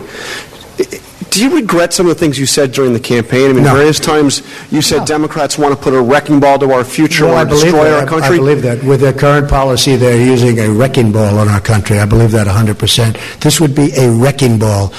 But I think there's a compromise somewhere, and I think that could be really good for our country. Okay, how about one more? Do you regret the ad? Do you regret the ad that you did that was branded as a racist ad? And even Fox News wouldn't air it, NBC wouldn't air it. Do I regret it? Networks? Yeah. Surprised you asked me that question. I do not. Go ahead, please.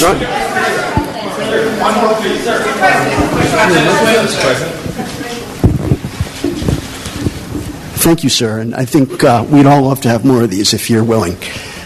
In 2017, shortly after you took office, your Homeland Security Department shuttered a program to counter homegrown right-wing extremism, white supremacism, and related terrorist groups, domestic terrorist groups, and redirected that funding towards fighting Islamic terrorism. Do you believe that white supremacist terrorists, right-wing terrorists, these homegrown terrorists on that side of the spectrum are a problem, sir? And what is your administration going to do about it? I do believe that's a problem. I believe all hate is a problem, but I do believe that is a problem. What are you going and to do it's a problem we want to solve. How, okay. Sir? What are you going to do about it, sir, what are you going to do about it? Go ahead. You cut off the funding. Mr. President, you said... we have given funding for that, a lot of funding, but I do believe it's a problem. And can I tell you what? It's a problem that I don't like even a little bit. Go ahead. Aixa Diaz with Hearst Television. You've said, pretend I'm on the ballot yesterday. You called it a referendum on your presidency. Many local districts across the country rejected your midterm message, particularly suburban women. How do you bridge that divide now? Also with the influx of women coming into Congress. I think my message was very well received. I mean, just look at the results. Midterm elections are disasters for sitting presidents and administrations. This has been a very successful... And look, you can write it any way you want, and if you disagree with me, this has been an incredibly successful one. You look at the races. How about Ohio? I didn't even mention. I mentioned Florida. I mentioned Georgia. How about the governor of Ohio? But what's your fantastic suburban women voters? Excuse me. A fantastic man who was down in the polls, and everybody was talking about this person that was so great, and I went up there, and I did a rally. And they have now a great governor. You're going to have a great governor in Ohio for hopefully a long period of time, but for 4 years. And Mike DeWine is a fantastic person. And I went up there for two reasons, because I felt that his opposition was not a good person, and we know a lot about him. And I felt that Mike was a fantastic person. And he won. And not only did he win easily. So add that to Florida, and add that to Georgia, and add that to all of the other races that we won, outside even of the Senate races, which were the biggest of all. Because these were races that, and Mike Pence can tell you, and some of the folks over here can tell you, these were races that were going to be unopposed. We were not going to oppose certain of the people running, certain senators. They said they couldn't be beaten. They said Heidi could not be beaten. Please don't do it. They couldn't. This was a year out. What about in the suburban districts? How do you get those back? You're telling me about popularity. They said many of these people, when I said 9 out of 11, but I said when many of these people, these weren't like easy races. These were tough races. And so I think the level of popularity, the first question I was asked was about, well, what have you learned? What about your own popularity? I think that's what I learned. I was very well received by this great country, by the people of our great country. And I'm very proud of that, because I love the people of this country. These people, we are the greatest people. I love the people of our country. What do you say to women, Mr. President? And I'll tell you something. When you look at the races that we won in Florida, which we weren't expected to win, and Georgia, which we weren't expected to win, and Ohio, which we weren't expected to win, and won. I mean, you look at some of them, the number of votes that we got is incredible. So I'm really happy with not only the way it came out, but the response to me as your president. And as your president, I've made our country safe. I've rebuilt, and I'm in the process of rebuilding our military, and the jobs are here, every one of them built here. We're going to have the strongest, very shortly, we're going to have the strongest military our country has ever had. I've done more for the vets than any president has done, certainly in many, many decades, with choice and with other things, as you know, with other things.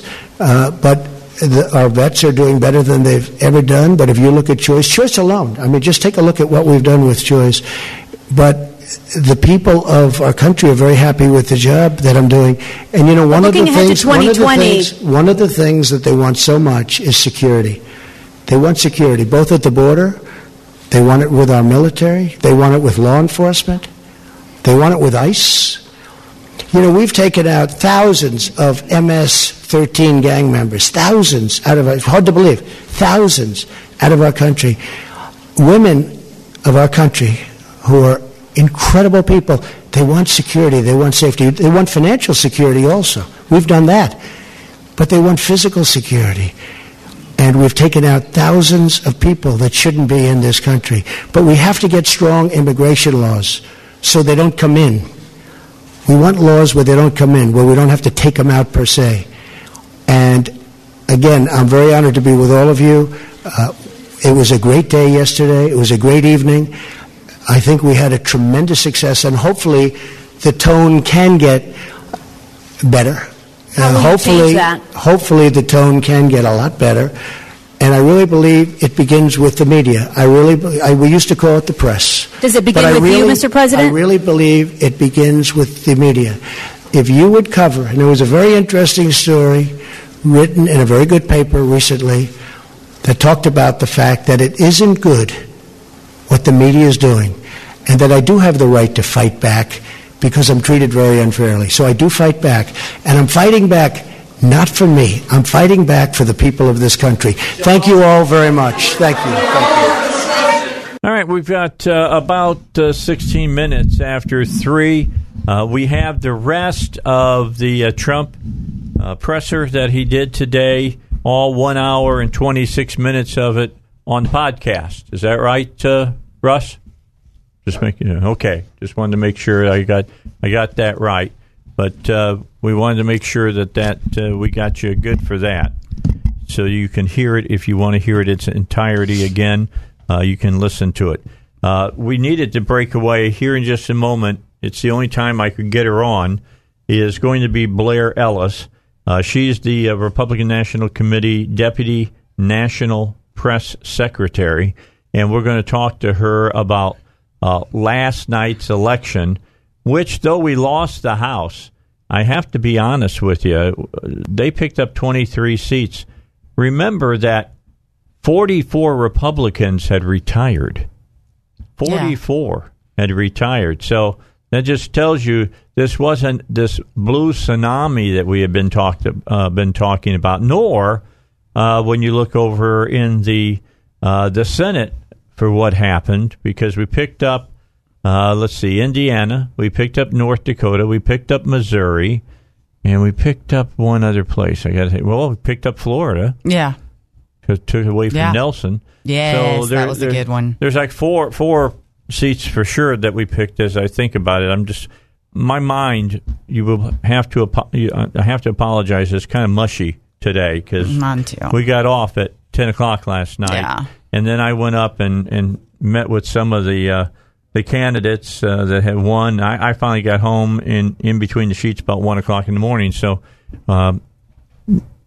just letting you know that that's what happened. But if I have read correctly, for a president to win seats in the Senate, it hasn't happened I think 4 times.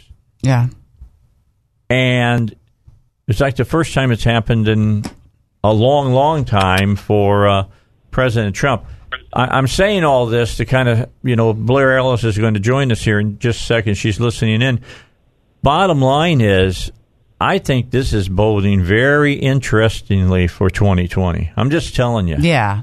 This is going to be really interesting for what's going to happen in 2020. Blair, how are you? Thanks for taking the time out and talking with us today. Oh, the pleasure is all mine. Thanks for having me on.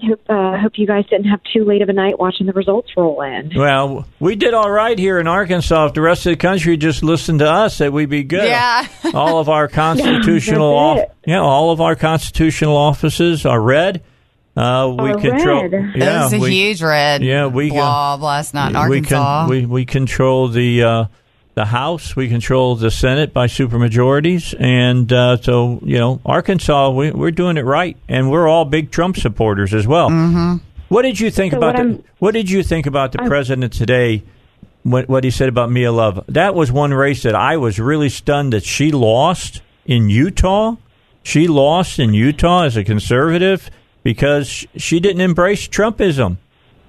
There are certainly some shifting winds in pockets of states that have traditionally been very red. Utah is one of them. I think a lot of people have kind of thought, North Carolina could be one of them, although I would argue it's a bit more purple nowadays too. But it's true. I mean, that the country's shifting, and with that means that some pockets of the country aren't as red or conservative as they once were. And I think Mia Love it was in one of those districts where, to a certain extent, there were candidates, and her opponent being one of them. But I think she could have done a better job at embracing President Trump at times. Mm-hmm. But at the end of the day, candidates have to do what they think is best and what they think is going to get them across the finish line. And we've always left it up to the discretion of the candidate to make that determination on their own and decide, do I need to lean in or step back? And so again, every candidate makes that decision, and the chips fall as they may. But all that to say, we still had a very historic night last night. Yeah, we really did. Talk a little bit about what we did in the Senate. We're going to talk about the House, everybody, so don't get all freaked out about it. Just remember, we went in on the battle for the House at a complete disadvantage because we have 44 Republicans that retired, basically. Right. That's a huge number of retirements you got to cover. But we came back. We won Missouri in the Senate. We won Indiana in the Senate. That was huge. We won Florida. We won North Dakota. I mean, we did very well. Mm-hmm. We did, and to your exact point, there were some odds stacked against us. The massive number of GOP retirements, it was 43, not to mention the fact that the power of the incumbency is a real thing, and that provides a big boost to candidates. That was something that we did not get to really tap into like we have in the past, and Democrats still out-fundraised GOP candidates in certain districts on a scale of 5-1 in some House races, and so there was a bit of a green money wave for some Democrats that we had to overcome. But that aside, the fact that we picked up any seats in the Senate at all this midterm cycle is historic in itself. You mentioned when I was listening, there have only been 4 midterms since 1934 that a president's party has picked up a Senate seat. So the fact that we didn't lose a seat, let alone gained a number of them, is historic. And I think that just speaks to the power of President Trump, and it speaks to the RNC's efforts to really have the most expansive, largest ground game ever. We had a really strong field operation in place across the country. We had over 25,000 different volunteers that were helping us get our candidates across the finish line, and that type of infrastructure matters. And again, we saw that play out last night. All right, we're talking with the Republican National Convention Deputy National Press Secretary Blair Ellis now here on the Dave Elswick Show. We'll ask her some more questions about the election. Did you have anything that you wanted to ask? I was going to address what she said. Hi, I'm Shelley. It's nice to talk to you. Hey, Shelley. Thanks for having me on. Oh, yeah, we're very excited. Losing the House, okay, obviously that hurts, but it hurts more so because it's Trump that's president, and we know what this means, than winning the House. But if you really do look at the overall, it wasn't a big night for Democrats. It really wasn't. And to me, I'm trying to make heads and tails of what all happened. I kind of lean towards like what you're saying. There were so many retiring. It's kind of like the perfect storm for them to take over the House. And it wasn't like they just blew the doors open, taking over the House, and they just, railroaded the Republican. I mean, right. They just won the House by, what? I don't know all the math, but it wasn't like huge numbers, blowout numbers. But it just seems like, really, I think it seems like we are still a country that supports Trump, and you can see that in the statewide races as well, governors and things like that, except for a few. But I just think it was kind of the perfect storm for Democrats, that the fact that there were so many retiring and whatnot, and the power of the incumbency is very real, as you said. And so, a few Democrats won last night, a few more than Republicans in the House, and that's kind of what happened. It wasn't a referendum on Trump. I mean, just like you said, look at the Senate. Totally, and you're spot on in your analysis. We knew history was against us. We knew what the headwinds, the uphill headwinds that we were facing. Traditionally, the party that's in power loses, upwards of 35, 40 seats on average. I think during Obama's first midterm, when he was in office, he lost 60 seats. Yep. So it just goes to show that we staved off a what Democrats tried to frame as a huge blue wave. I mean, we heard politicos and pundits on the left really seize on this claim for months that this blue wave would just descend across our nation and bring about massive Democrat victories. But we saw last night that, we proved otherwise. We staved off a blue wave, and it was because of the money that we've raised and the largest ever ground game. And that matters, and candidates matter still too. But because we had that infrastructure in place, and because we had a chairwoman, and we have the RNC, and we have the president who was really getting out there, rallying voters, drumming up that enthusiasm, we really kind of pushed off what I think a lot of people thought was going to be a total wipeout. Just a blowout. Was a victory. Yeah, it wasn't even close. And it really, when you think about it, last night, of course, I was just like, oh, my God, the world's going to end. It's over. But then they started listening to me, Blair, and I calmed everybody down. I got a dose of Rush, and then I came in here with Dave. I'm like, okay. So it's going to be okay. But yeah, it wasn't. And the blue wave, by the way, they started talking about last December, which is the kind of thing where, let's just keep saying it, and then it'll catch on, and then, get it in their heads, and then it'll come true, that kind of thing. And they actually started saying that last December, almost a year before this election. And I mean, if anything, it was a red wave, or and the people that didn't show Trump love, like Trump pointed out in the press conference, they lost. Hey, Blair, did you see the president's tweet today? He said, if the House wants to open up all these investigations, spending taxpayers' money, just think of all the investigations we can do about government secrets being leaked in the Senate. Yeah. Two can play at this game. That was his tweet today. Did you see that? I did see that. And I think it just, again, we saw last night in a lot of those national exit polls that we saw what the American people want and what they don't want. And what they don't want is a Democrat House or a Republican House to come in and start launching all these investigations and start launching all these. That's not what they want. They don't want a bomb-throwing House. They want a House that's going to work with the Senate to keep the economic comeback continuing. Yep. Yeah. And if they're under any kind of other impression, they're going to be sorely mistaken. It's time for the Democrats at this point to come to the table and work with Trump and Republicans to secure our border, to move our country in the right direction, to keep our economy strong.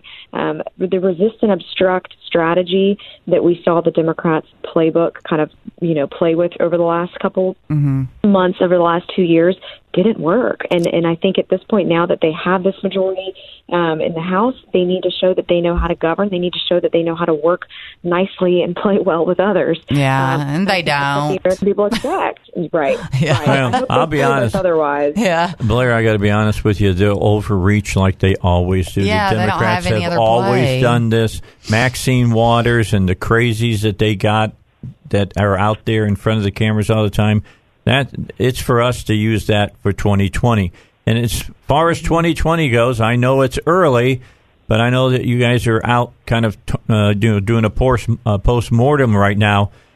When do you start gearing up for 2020? That's got to happen here within a couple of weeks.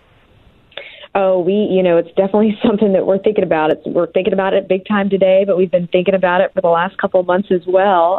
It's, only a matter of weeks, I think, at this point until we start seeing some Democratic challengers announce their run for office. I wouldn't be surprised if we see a couple of them roll out their campaigns before Christmas, and if not Christmas, I think within the first month of January. At this point, it's going to be just kind of a race to see who jumps in front of the other in terms of kind of trying to mark their territory. But that's definitely something that we are already cognizant of. We are tracking and monitoring people that we think will make announcements, and that's something that we've absolutely got our eyes and our ears on right now. Blair Ellis, thank you so much for giving us a few moments of your time. I know everybody wants to talk to you.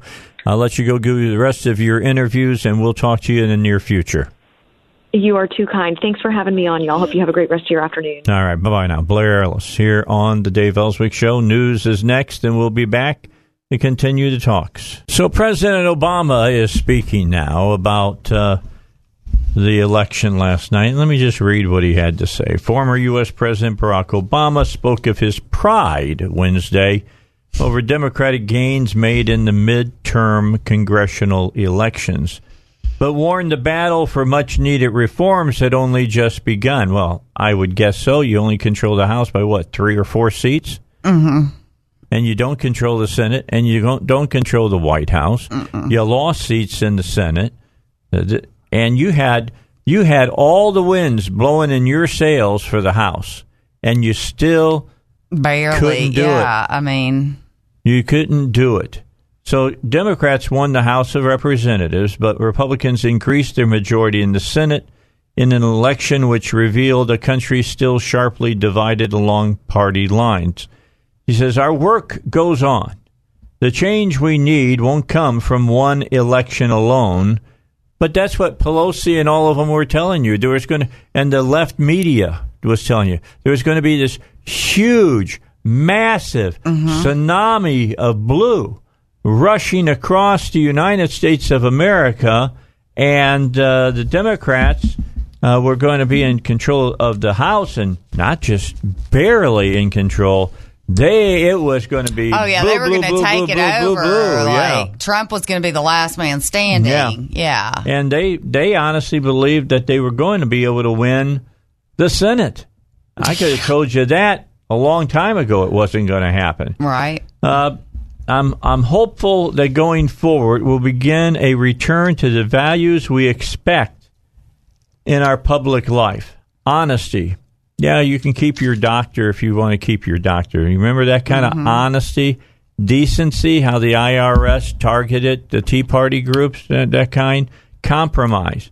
Remember the compromise on Obamacare? Yeah, that kind of compromise. And standing up for one another, unless we won't stand with you if you happen to be white, as Americans, not separated by our differences, but bound together by one common creed. You can stop laughing. Okay. If you're driving, pull over, please, and wipe tears from your eyes. All right, because I know you're laughing so hard. It's just blowing you away right now. He urged supporters to reflect on how the victory was secured. Yeah, 44 Republicans happened to retire at once in the House. If it hadn't been for that, we'd still have the House right now. That is so true. If only half of them hadn't gone, we'd still have the House. By competing in places we haven't been competitive in a long time. I still haven't found that. What else did he have to say here? And by electing record numbers of women and young veterans of Iraq and Afghanistan. I guess that you got now we'll see a rush by the Democratic Party to find veterans that are Democrats. A surge of minority candidates. You've been doing that forever. And a host of outstanding young leaders. The more Americans who vote, the more our elected leaders look like America. Mumbo jumbo. You want to take over while I go puke?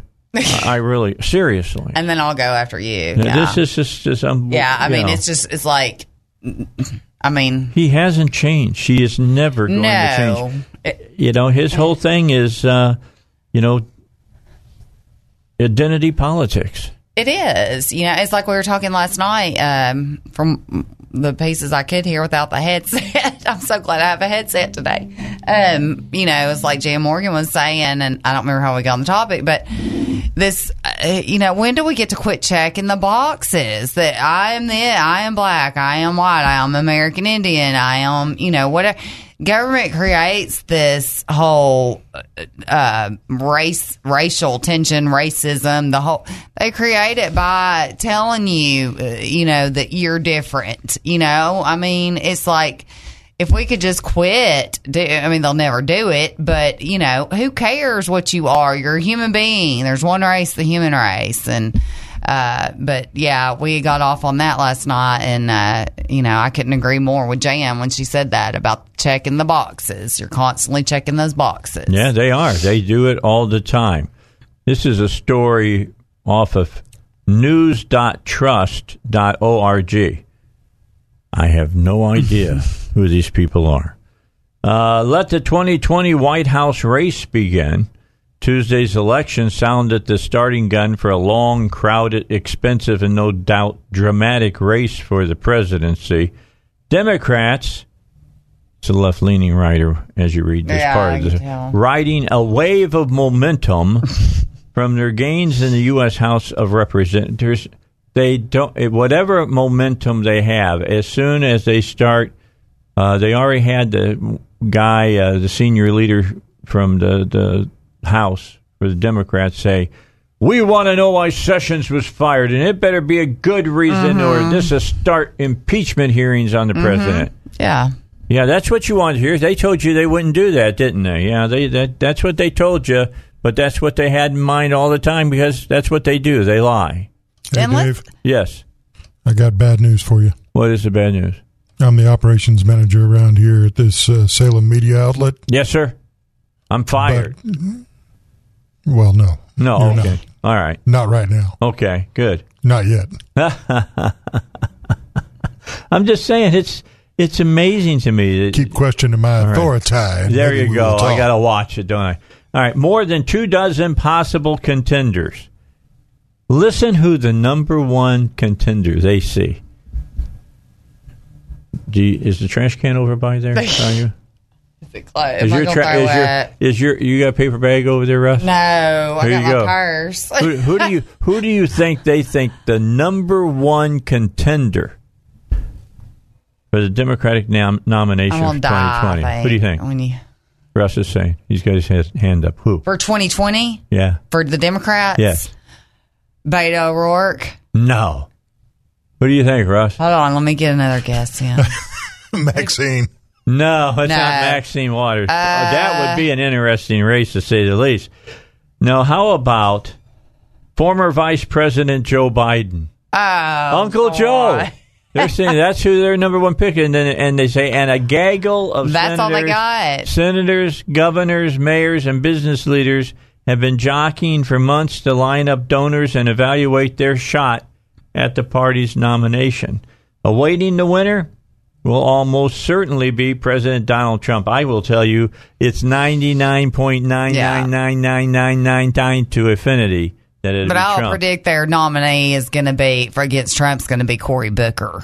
That's my prediction as far as that goes for the Democratic nomination. So you don't think it's be Warren? No. Well, okay. I know you're making a joke. But no, I mean, I do. I see a Booker. I see young Obama. She's going to run. Oh, well, she'll run. Yeah, of course she will. And so will some other crazies. I can't wait for their first debate. Oh, I know. That'll be so fun. Yeah. Trump loomed over Tuesday's midterm elections, fueling turnout among Democrats eager to reject him and driving many Republican candidates to pledge support for him or else face a backlash from their conservative base. Democrats are already wrestling with questions about which candidate's strategy and approach are most likely to beat Trump in November of 2020. By the way, it'd be November 3rd, just so you know. Many Democrats are expected to jump in the race early within the next few months. I just can't wait. This is going to be fun. Whoever emerges from the grueling state-by-state Democratic nominating process, which kicks off in Iowa in early 2020, will have to stand up to the pugilistic Trump while developing an appealing alternative agenda and uniting the party's sometimes feuding progressive and establishment wings, Democrats said. Here's what I think that what they should run on. Everything is free. Yeah. Free stuff for everybody. Yeah. All free stuff in everybody's pot. Yeah. And on top of that, we'll put pot in your pot. Well, Ocasio-Cortez, she's already saying, that we should be paying, the government should be paying for funerals, like, or even dying should be free, Well, no. She was asked the other day about how the government was supposed to pay for continuing education or secondary, what is it, college education. The same way they pay for K through 12. That's how. Mm-hmm. With the tax money that we already spend on it. Yeah, and it's so painful to listen to her. It's truly painful. It's just like, it's almost like nails going down a chalkboard. You just like... Now, here's what other people are saying. You just got to... There will be a lot for Democrats to work through this time, said Jennifer Palmieri. She was, by the way, the communications director for Hillary Clinton's 2016 failed presidential candidate. I said that. They didn't say it. Quote, it's not just finding the person who can beat Trump, but also the person who has a vision for unifying the country. Okay, now let me just say, out of the two things that she just said there, one was true and one was pure bovine excrement. It's just not finding the person who can beat Trump. Well, that's kind of bovine excrement, too, because that's the only thing that matters to them right now is beating Trump. That's it. Because finding somebody who has a vision for unifying the country, they could care less. No, they don't want to. No. They don't want to unify a country. All they want to do is unify everybody who wants we'll be civil your when we money get power and my back. money to give to people who want and they got free the House stuff. last night. It's not going to be good enough. Nothing's good enough, And here's a new one for you. Even the losing campaigns of unabashed liberals, read that, communists, all right? Communists, please. Don't have to even call them liberals anymore. They're beyond liberalism.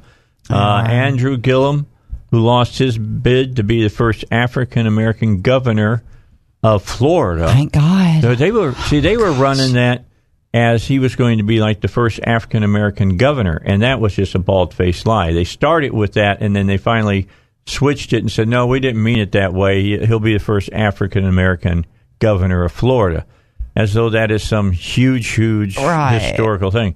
And Beto O'Rourke, who became a grassroots sensation, but fell short in his U.S. Senate bid in conservative Texas, offered lessons on how to run strong races on Trump-friendly turf. Okay, Where did he come from, by the way? Who is he? He's a state legislator in Texas. Okay, because, he came on the national scene like nobody. His race got a lot. Of course, Ted Cruz is a big deal, but, because he was actually giving Ted Cruz a run for his money. Yeah, but why?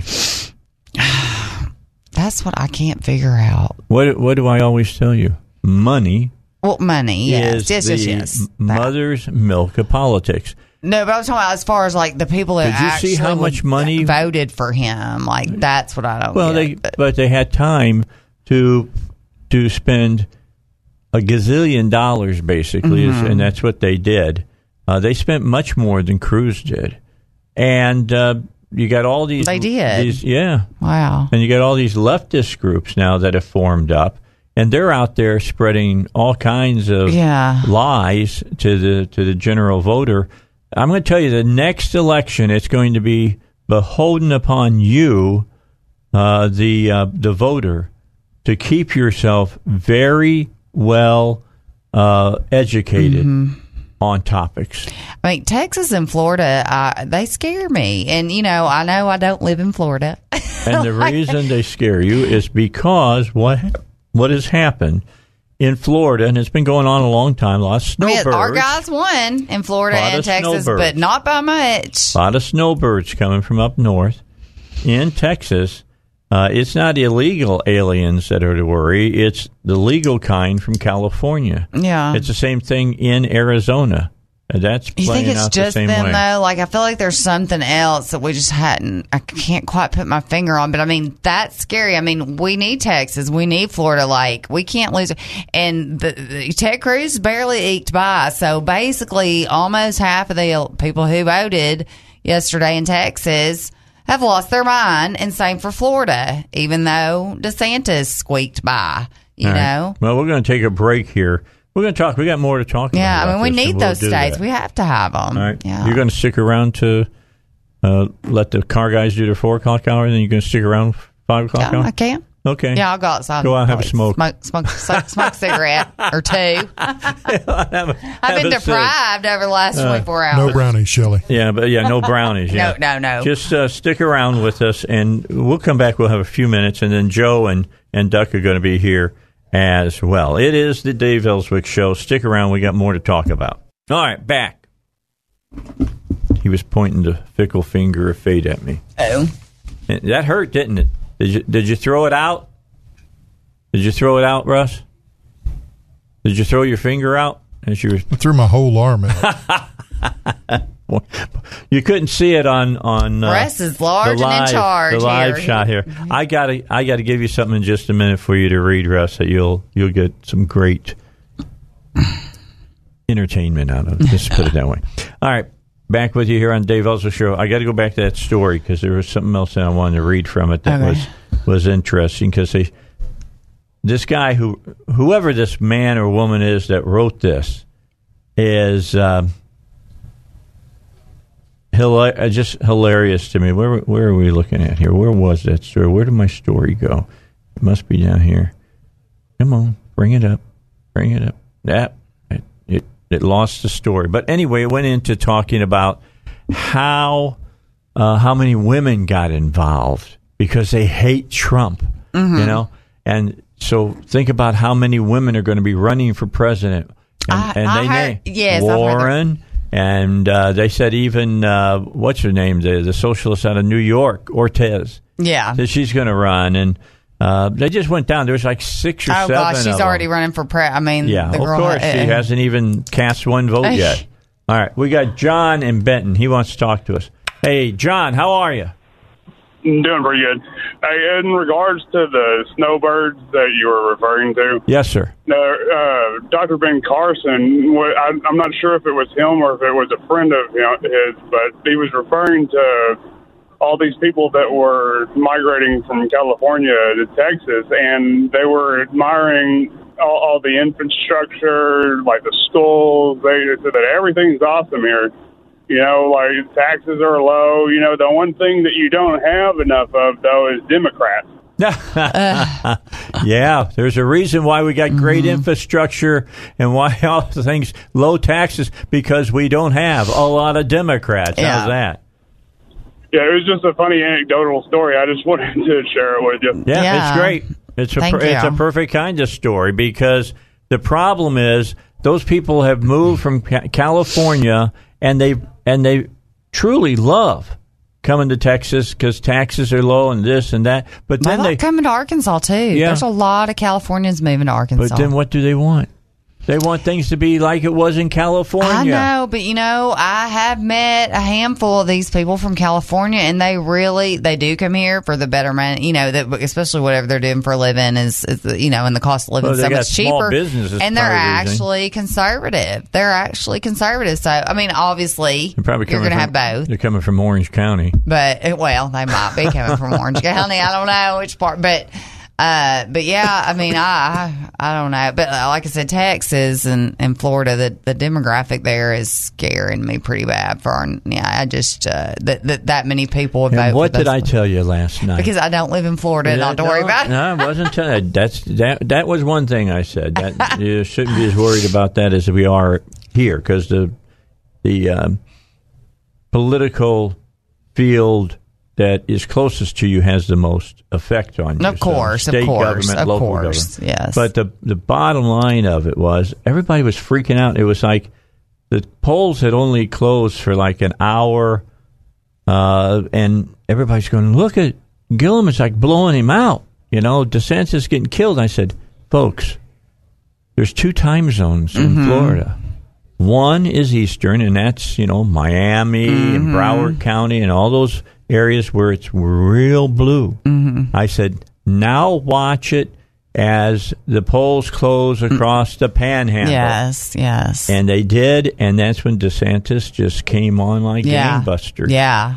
And as usual, the Panhandle carried it for him. Yes. Did a great job. Yeah. Great job. Yeah. It was closer than I like it. Yeah, it was really close. That was Ted Cruz's. Yeah. When you're playing, these kind of politics that they do, and you need to vote for a certain person because of their color, not because are they the best person to do the job, but just because they're the best color. I could care less about that. I agree with you. I know you're the same way. I mean, I could absolutely care. I would love to vote for a African American woman for president if it's the right person. Condoleezza Rice.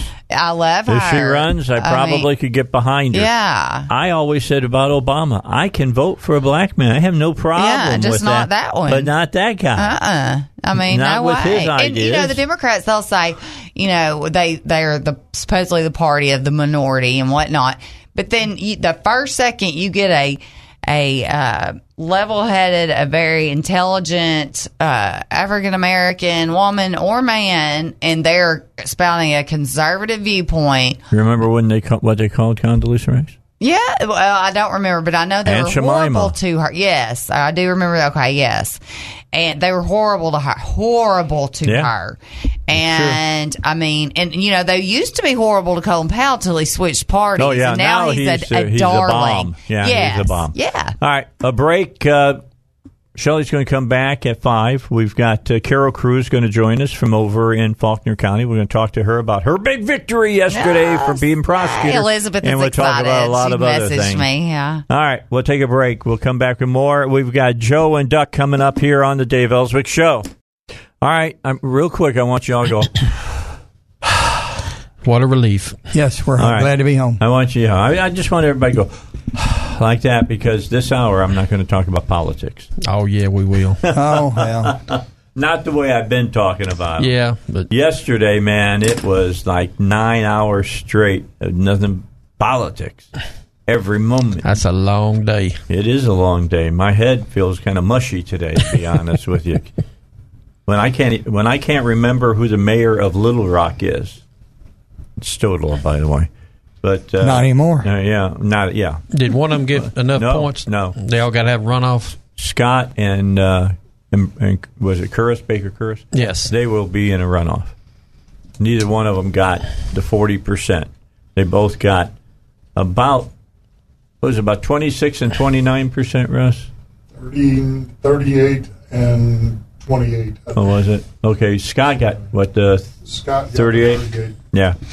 So he needs to get himself he needs to find over 50% now to get down to 2.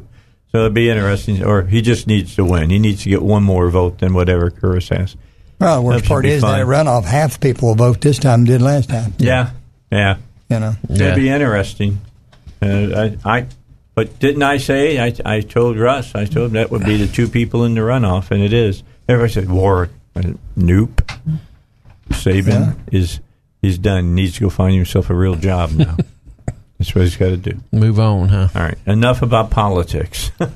See? We said we weren't going to talk about it, and we just did it. Can't get away from it. It's just in my blood. It's in my DNA. But I tell you, Republicans did hold the Senate, though. Yes, we did. Well, we didn't hold it. We added 4 seats to it. And what's impressive about that, I don't know if you listened to I had one of the folks from the RNC on. First time since 1930-something that they've added at least 1 seat in. He put in 4 seats. Yeah. This president did. And came close to holding the House. Yes. I mean, it basically, If we could have put together another 3 or 4 wins last night, we'd still have control of the House. I would have liked to seen it just so if you thought it was bad when Trump won and Hillary lost, last night, if the House had gone our way and we gained in the Senate, I think there would have been a lemming kind of experience. People may have started just running off of cliffs places. I'm just saying. The left has lost their minds. They really have. Yes, and now they're saying the huge victory repudiates President Trump. Please, just do me a favor. Just all of you, shut up, because I'd let you gloat if you had something really to gloat about. All right, but you don't. That's all right. But they got Nancy Pelosi. She was gloating up there last night. Oh, she was gloating. Yeah, did you see her doing her dance? Mm-hmm. Yeah, she was just happy when she said that they were going to win the House, that she didn't make that prediction on Hillary's fireworks barge. I'm just saying. Yeah. All right. You guys went last week off to Lost Wages. How much fun did you have? I had a great time. Me and Joe, and we had a good time. Yeah, we had a great time. Went to the Bumper to Bumper convention every 3 years, and we went to the Apex show and the SEMA show, and seen a lot of new technology and learned a lot of things. Went to a couple training classes and walked around, looked at the sites, gambled a little bit, won a little bit, lost a little bit, come home a loser. So, hey. Fit right in the category. I guess that's good. That's the way it's supposed to be. Always come back a loser from Vegas. That's why they call it Lost Wages. So you guys tell me, what was the newest technology that you saw that you went, wow?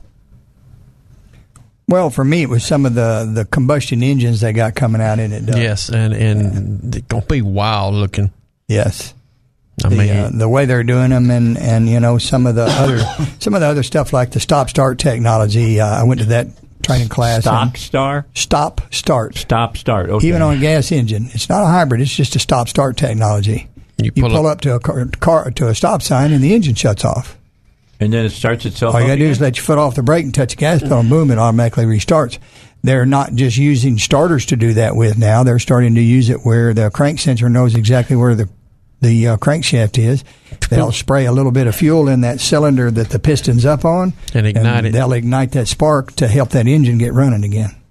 And it takes a lot of the vibration out of it, so you can't even feel the engine start or stop, because they do use different motor mounts and everything to cushion that motor.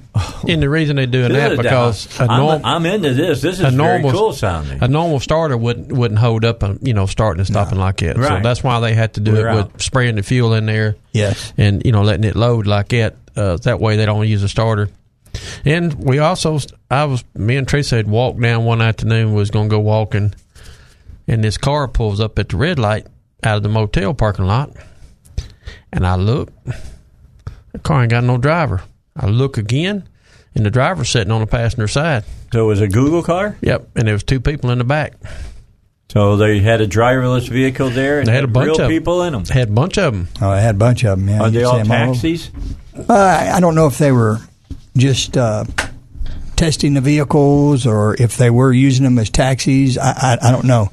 The names on the side of them, and they were painted all checkerboard looking, so you could ID them real easy. I guess that's a visual aid for folks, if you're thinking about crossing the street. Yeah, wait till that goes by. Hold up. Really?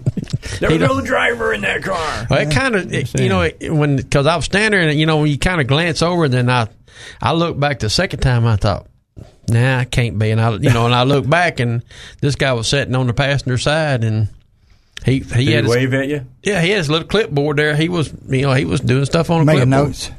Yeah. What it was doing, did it pull away from the stop smoothly and that kind of stuff? Oh, yeah. But now the taxi cab behind him, yeah, this thing wasn't quick enough for the taxi cab. He was blowing on his horn. He was blowing his horn and hollering at him. You know what that computer said? I don't care. Nothing. We rode in a couple taxis we regretted, didn't we, Doug? That ain't no lie. Yeah, some of them guys, they just they drive wild now. They're in such a hurry to get you out of their car so they can get to another stop. Yeah.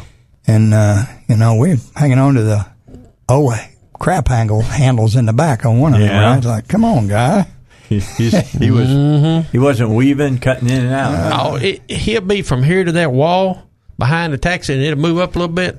He'll floor it and then slam brakes on. No. Yeah. We had one of them rides too. It's come on, man, you can make this a little bit more enjoyable, but they act like they're, in such a big hurry to get from one stop to the next to get some more money. So so what did you see as far as electric cars go? Because they're always talking about it's like next year is when it will make the big switch. You know what I'm saying? Well, at the SEMA show, they had a few of the electric cars that me and her walked by and looked at, but I mean, they was no more than what the Prius is now, or a lot of the same technology they're still using. They're still working on all that. It's better than it was. Is it still a decade away? Probably not. Probably not. I figure 3 or 4 more years. Yeah. You've seen such a big, massive increase in battery life and charge times, and that's what this is all about, in my opinion. They get those batteries down because the batteries in the beginning were, even a hybrid battery today has got cells in it, and they're individual battery cells. They're D-cell batteries. And they're actually they're flat ones about like this. I've got one at the shop. But and if you look at the state of charge on one of them with a scanner, you can say, all right, I got a problem with number 16 and a problem with number 18. You can actually replace those two cells without replacing that battery. The whole battery. That's correct. Well, when they first come out, they used D cells. Yes. And you had to replace the whole thing. And so they're evolving, but what the battery's made out of today? Yeah. That's got a lot to do with how quick this is going to go, because the problem's always been what your complaint is, Dave. It'll only go 100 miles, and then you got to charge it up for 8 hours. Yeah, you're right. There's no way I'd even think about it. If you could get 2.5 out of it and charge it in 3, you'd be in, wouldn't you? Maybe not. Well, still you might be, because they get when they can get me. That's a round trip to your house 4 times. Yeah. But that's only if I want to drive between work and here. I mean, what about when I want to go on a cross-country trip? Yeah. When I want to go down to Panama Beach. That's a 13-hour ride. I understand. You go 3 hours and eat while it's charging, and you go another 3 hours and eat. But now Toyota has They're one. They're working on that. Okay. Toyota has one out right now that I seen at the show, and they say it will go 350 miles. Yeah, that's about 6-7 hours right there. On one charge. Yeah. Still not until they can recharge it going down the road. Yeah, or the solar. And just keep it charged. I don't understand why they can't just draw power and return power from the kinetic energy that they're using on the car itself. Well, they do that with the brakes and a lot of things on there, but it's back to your perpetual motion thing. And you can't generate enough. Well, you always generate less than what you use. Yeah. Where is Rube Goldberg? I'm just. But Dave, speaking of this start and stop technology that Joe, we're talking about on cars, they say in 2025 that 18-wheelers will have the same technology. They'll pull up to the stop. Okay, so now we're talking 7 years. Yeah. Now your automobiles will be quicker than that. In 2020, they're all 21. About 60, 70, 80% of them will be start. Yeah. Well, I kind of like that. I like the idea of that. I mean, I've heard it with electric cars, batteries, but I never had heard it using a regular combustion engine. So I asked the guy out there, I said, okay, you can do this start-stop deal. And so what are we going to do with the AC unit? Yeah. And it'll be a 100% electric AC compressor. Well, they're doing that, and they're using a little bit of electric water pumps that run off an auxiliary battery now.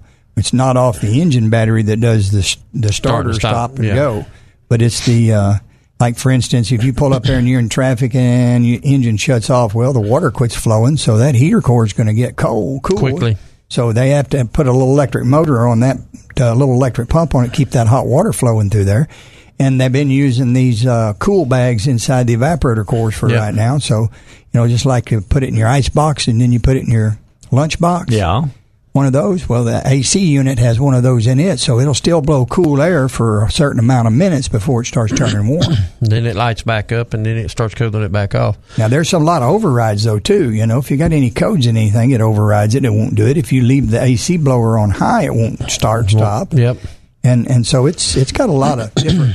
Well, I looked. The guy had an electric compressor there. Because a lot of your 18-wheelers, they'll put a roof mount, what they call a red dot roof unit. And I was talking to him about it, and he had the unit sitting there. And he said, "Well, this is a new one that's coming out this year, coming out sometimes in January, and it'll have the compressors all made into it." And but my words to him was, "Okay, how many volts is this thing going to pull?" Well, he told me, he said, it's going to be a 12-volt pull. And I said, all right, how many amps is it going to pull? It's pulling something like 65 amps. And I said, most trucks only have 140, 150 amp alternator on it. He said, yes. If you put one of these on, you got to put a minimum of 200 amp alternator on it. Yeah, to pull it without pulling the batteries down. But they're coming, I mean. And I asked him, I said, so when the compressor goes bad, how much did it cost to replace it? And he looked at me and he said, that compressor sitting there is a $1,000 compressor. Well, ouch. That's not out of the norm for AC kits today anyway. Nope. Like, for instance, if you have one that comes apart inside. And you have to flush everything. Yeah, and buy the evaporator. Everything. I mean, it's my expansion valve and the condenser and all that. You're still looking at $800-900. So without any problem. That's it. All right, so is it wrong of me to say, with this new technology that you're talking about, and they're going to have it ready in 4 or 5 years, that I don't want to buy a car with it for 7 or 8? To let them work all the bugs out of it. Well, a lot of the start-stop cars have been out for a long time, about 30, I'm going to say from 2015. Now, it's real big in Europe. They've been doing it a lot longer than we have. Okay. So I'm going to say that, worldwide, there's probably 20-30% of them right now that are. But in the U.S. is growing, and it's going to grow quite quickly. Take large steps in the next 3 or 4 years. All right. Everybody's coming out with it. Let's talk about something that comes to mind when you talk about all of this, and that happens to be McPherson and Relodyne oil. Yeah. All right. Are oil changes going to become even more vital when we have this new kind of technology on cars? Well, it always is, because these engines are designed with the oil, the proper weight, and what oil they want you to run in them, and they're all leaning towards a synthetic, not a blend, a full synthetic, and the weights keep getting less, so they're going to have 0.16s coming. It's already out in some models. Yeah, Honda's got it out right now. So, but the thing to remember, quality oil is quality oil. If you just like McPherson, they used to be B&M. They've changed brands. They're ExxonMobil now. You can still get a hold of Angel, and she'll fix you up if you need any of those products. Me and Duck, we moved companies because we didn't want to change brands. We're still with the Haviland, Chevron Haviland, and we like that product. It's fantastic. We like their service we're getting from Jeffrey over there at Relodyne. He's a good guy. And we're going to hang out with them guys for a while, aren't we, Doug? Yep. They've done a good job treating us fair. I mean, Angel always treated us fair. Yeah, she's great. She's a good person. She always done us a good job. But I'm like Joe. I didn't want to swap. I mean, I got my customers on what I got them on, and I don't want to, go through it again. So we just decided we was going to stay with the Chevron product. Okay, but the bottom line is, are the what's the word I'm looking for? The measurements have been getting so small. Yes. Well, the amount of oil, and they're going to get smaller. It sounds like to me. Yes, they are, because that less oil you have in that motor, the less it slings around. The lighter the weight, the easier the crankshaft is to turn. It's all about fuel economy, and the tolerances are so much tighter, and the pumps are putting out so much more pressure. And just like the start-stop technology, there's some those engines have a different type of oil filter that go on them because it has a check valve in it, so that oil won't back out of that motor. Can't do that if you stop the motor. You've got to keep it lubricated. Yes, that's correct. And so they're making a lot of different changes in that area to go along with some of the the technology that they're putting in these engines today. You know, and one of the guys out there at the SEMA show I was talking to, and he was telling me that, you know, all your race cars has got electric oil pumps on them. That's it. And he said it's coming that your car will have electric oil pump on it. So when you start and stop, it's always got oil pressure. All right, talking about the future with Joe and Duck. They saw a lot of interesting things out in Vegas at the car show they were out there with Bumper to Bumper at. We'll find out what else they saw when we come back here on the Dave Elswick Show. All right, back with you here on the Dave Elswick Show. We got news coming up here in just a few moments, and when we do that, we'll bring you up to date on, I'm sure they'll be talking about Jeff Sessions resigning and that the Earth is coming to an end somewhere in its orbit. It's amazing in watching the news cycle work sometimes. I mean, it's like anything that happens, it is the end of the world. And the Democrats are running the microphone saying, why did Trump do that? Is he going to stop Mueller and blah, blah, blah, blah, blah, blah. Shut up and watch and find out what he's going to do next. And pay attention. Yeah, and pay attention. Why was everybody surprised? They've been talking about Sessions being fired for at least 6 months. At least. Every bit of that. All right, let's get to the news. That's coming up, and then I'll be back with Joe and Duck. More about the future of automobiles when we return on the Dave Elswick Show. All right, back with you here on the Dave Elswick Show. Know that if you're looking for a career, you like to work with your hands, you like to work outdoors, there's one place that I can tell you is hiring right now, pay you up to $20 an hour, and that's PI Roofing and Home Solutions, because they're expanding their operations to better serve their customers as they grow. They're building in the commercial roofing and service division, the residential roofing and service division, and the home solutions division. Send them a resume at piroofing.com. That's piroofing.com. Or you can give them a call, 501-707-3551. You don't have to worry about minimum wage when you talk about PI Roofing. Make up to $20 an hour today. Give them a call. See if they got a place for you. That's 501-707-3551. Duck and Joe are here, and they were telling me, this concerns me. You guys went in, you said, to a big room. Big room. Okay. It's probably a 3-acre room. Okay. Yes. Okay, that's not a room. That's a warehouse. Well. Okay, you guys walked basically. It's a convention. Yeah, a big convention hall. And you were looking at parts and computer parts and all of that. Air conditioner compressors, and AC compressors. And you didn't find one maker of those parts that you guys knew who they were. They were all Chinese and Japanese. Is that what you were saying? No, Asian. Most 90% of them in that room were Asian. They, Korean, Taiwan, Japan, China. I walked up and down those rows. I went about 7 or 8 aisles. Now, when I say aisle, an aisle is probably 150, 200 foot long. At least. Then you turn around and you come back. And both sides of that was covered with part suppliers. And they're wanting you to come over there and sign up for their deal and get some of their literature. And they're giving away stuff and everything. But, I had to go to the next room before you see anything that we recognize as far as parts here in the U.S. So what does that tell you guys about, other than something we've all known, and that is China has been ripping off our technology for years? That's where our technology is. That's it. That's what I told my wife I was walking with. I said, all this stuff right here is lifted from the American.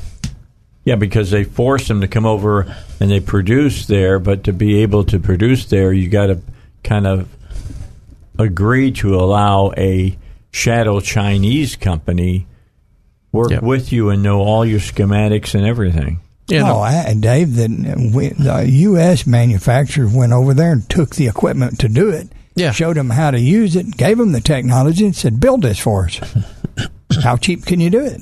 And then somebody else started a same kind of business, satellite business, got everything going, and then they didn't have to do any of the R&D and everything, and put the other company out of business that came from the United States because they could undersell them. That's right. And another thing too, they've done in the past, like you got something that's a pretty good seller. Well, they'll come in and buy it and send it back over there. That's and reverse engineer it. That's how Kubota Tractor got here. Kubota Tractor got off of a John Deere tractor. Really? They come and bought a John Deere tractor and took it over there, and that's how Kubota Tractor got started. Wow. Reverse engineering. Yep. And it's real, and that's what Trump talks about, that he's trying to he's trying to slow down, and and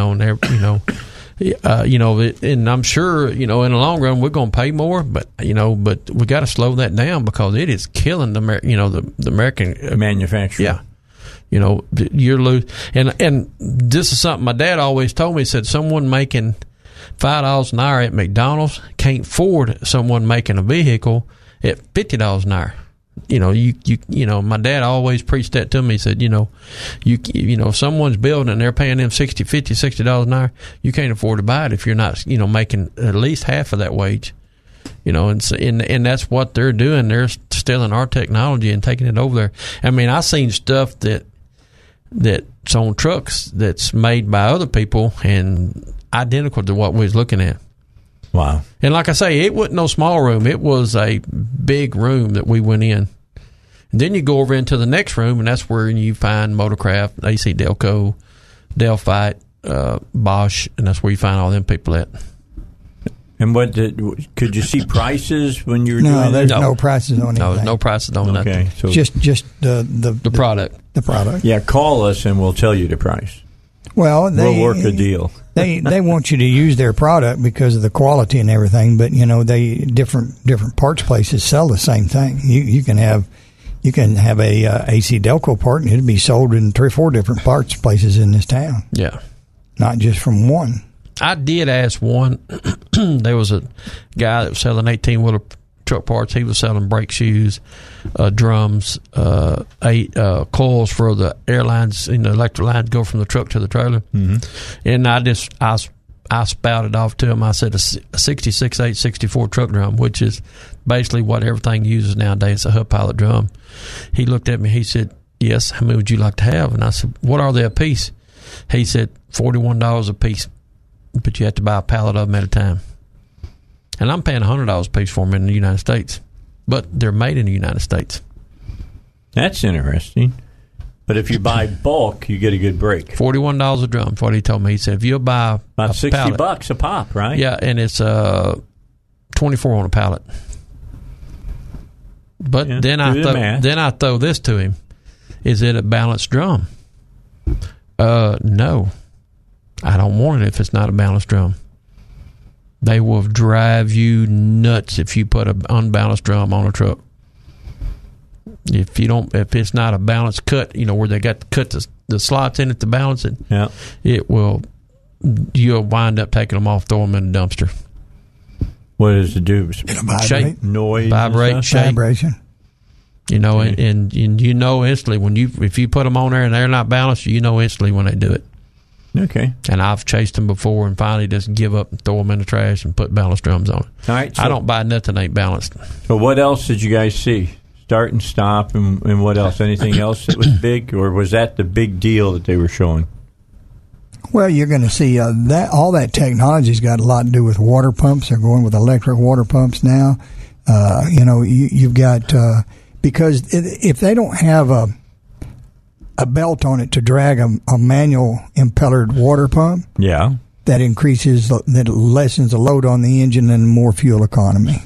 Takes less horsepower to run it. That makes sense. Okay, and so there's a lot of changes in areas like that's coming, and the reason behind it all is fuel economy and the engine, less work and load for the engine, that equals more fuel economy. So and longer lasting. That's it. Yeah. I don't know about longer lasting, them electric pumps and them plastic impellers. Oh, yeah. Well, a lot of trouble with it. It's kind of like, the electric power steering. What's it been out now, Joe? About 5 years. Yeah, I was going to say 6 or 7 years. Yeah. When they first come out, they had some problems with them, but now you very seldom see anything have a problem out of them now, do you? No, they work good. Of course, they're still the same. If it's got any problem with it, you don't do anything to it. You can't buy a part for it. It's a unit replacement, but that's all right too. But the price on those unit replacements come down a whole bunch. It used to be $1,800. They're $600-800 now. Yeah. So.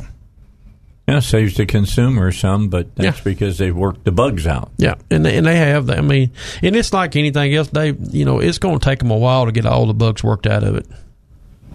Well, yeah, but that's why I won't buy it the first few years. I'll wait till they get the bugs rolled. I learned that the hard way this last time when I bought my Acadia. Well, let's not talk about that too much because that refrigerator story still bothers me. Yeah, it really does. Because you don't like my Samsung. Well, to try and get the energy down, a self-defrosting refrigerator's got to have a heater element in it, and it heats itself up in the freezer to keep the moisture out of there. Right. Well, they don't do that anymore. So guess what happens? Your ice maker freezes up. Right. So their option is, defrost it every 6 months. It says it's self-defrosting. But to heat that element up, it's got energy efficiency goes down. So we don't put it in there because of that. All right. Well, that lets them not lie. They get to tell the truth, kinda. So, something else I seen Dave at the SEMA show. Me and her was walking around. They had these four teams. Her is my wife, the lovely wife that Duck has. Me and my wife. But we was walking through there, and they had these four teams of teenagers. They was teenagers, and they was building a 350 Chevrolet, and they was seeing who could build it and spin. They had to spin over 2 full revolutions and tear it back apart and put all the pieces back on the table, wiped and clean. And Teresa was, we were standing there and was talking about it. She said, "What are they doing?" I said, "They're doing it the hard way. Instead of loading 2 pistons at a time, they're loading this side, then they go over and load this side." I said, "They can load 2 at a whack a whole lot quicker." Well, the crank journal's down. Yeah. Yeah. And you can load one on each side. But they'd load the left side, then he'd go over and turn it again and load. And she was questioning me about that, and I said, "But Teresa, they don't make them run." Oh, they just turn. I had to turn 2 full revolutions in order, and then sooner they turned the 2 full revolutions, the judge just standing there and said, "Okay, tear it apart." So then they start shucking everything back off of it. But I mean, to see young teenagers try that, it was pretty neat. All right, we got Paul, it's Bruce in Greenbrier. Hey, Bruce, how you doing, my man? What you got for Joe and Duck? Man, good afternoon. Thanks for taking my call. I've got a couple questions if you guys have a minute. Go ahead. First-time diesel owner. Okay. Bought a 40-foot fifth wheel.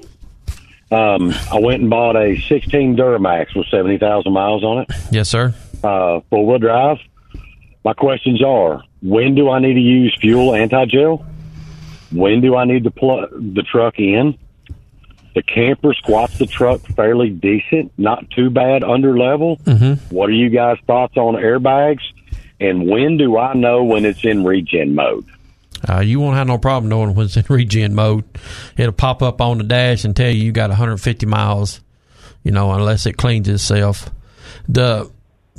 Far as that, I mean, a 16, they've got quite a bit of the bugs worked out on a 16 as far as a engine problem. Now, if it was a 15 or 14 or 13 or 12 or 11, yeah, they had a lot of trouble with that. But let me tell you one thing on that 16. Make sure when you service it, you put a good fuel filter on it. Don't skimp. Yes, sir. Because I promise you, at about 130,000 miles, if you skimp on it, it will bite you. And you're looking at about $10,000 to fix it. I've heard that. What fuel filter do you recommend? I don't put nothing but AC Delco on them. The TP318 is what I put on them. That's all I put on them. TP318. Okay, I'm writing this down. I'm actually paying attention. But far as the airbag deal, Firestone makes a bag, and there's another brand that I like. I have put the Firestones on them too, and I have put, I can't remember the number of it, the name of the company. Airlift. There you go. They make a great kit. It comes with a little compressor and air tank and everything. And if you're going to buy it, that's the only way to go, so you can change it in the dash when you're going down the road. If you need to raise it a little bit or lower it a little bit to help the ride. Because if you don't, you got to get out and take an air gauge and let it out, or take an air hose and air it up from the back. And it's not a whole lot more expensive than buying the whole kit than it is buying just the bags and the airline. But far as helping to ride, yeah, it will help to ride with them. You say it's a fifth wheel? Yes, sir. Yeah, it's. I'd go with the air ride. It's just so much better, stuff. But I have put the Firestone on too, and they work good. Think about adjusting it going down the road, depending on what kind of road you're on and conditions and everything. It's really convenient, and you don't have to do nothing except just push a button up or down. Yeah. And it'll tell you when it's level. Yeah, it'll come up and tell you and everything. And on the 6.6 Duramax, the biggest thing is keep the fuel clean. Buy your fuel from someone like a truck stop or some place that you see that's changing the fuel over regular. They're getting diesel fuel in on a regular every couple of 3 days. That's the life of that motor, is keeping the fuel clean. And your DEF fluid, you need to buy it from them folks too. You don't need to buy it off the shelf anywhere, do you, Doug? No. You get it from a truck stop? Yeah. The DEF fluid only has a 90-day shelf life on it. And there ain't no date on the box. No. Okay. But if you'll take 10 or 11 carry, it'll run forever. What now? When do I need to use the winterized anti-fuel gel, and when do I need to actually plug my truck in? This man around here, if it gets down around 10 or 15 degrees, I'd plug it in. Until it got that low. And anti-fuel, if you're going to put anything in it, buy your octane booster and put in it. Instead of that anti-gel, they got some stuff called octane boosters made by Standardine. And that's what I tell my people to put in. It's also got a little bit of lubricant in it and everything, but that's what I tell my people to put in it. And it comes in a ball, and it'll treat 125 gallons. Okay. Well, cool. And you'll be well pleased with it that way. Answer my questions. As I own this thing, I may call back with more. That's fine. Right, that's fine. Or call me at the shop, either one, and I'll take care of you. Every Wednesday at 4 o'clock, all right? I listen to you guys every week. Thank you. Thank you, Bruce. Appreciate you, Bruce. Thank you very much. Bye. All right. We need to get a break in. We got a last break. Let me remind everybody about Bumper to Bumper. They make this show possible. Let me turn my attention to Joe and to Duck. You went to Vegas? Yes, we did. Bumper to Bumper, right? Yes, sir. Yeah, I'd like to tell everybody out there that they put on a heck of a show, and they did us right, and they took care of us. And that's a little payback for good customers. And, the products they sell are fantastic. And then to get to go to Vegas to their convention is awesome. See Apex, SEMA, timed it out perfect.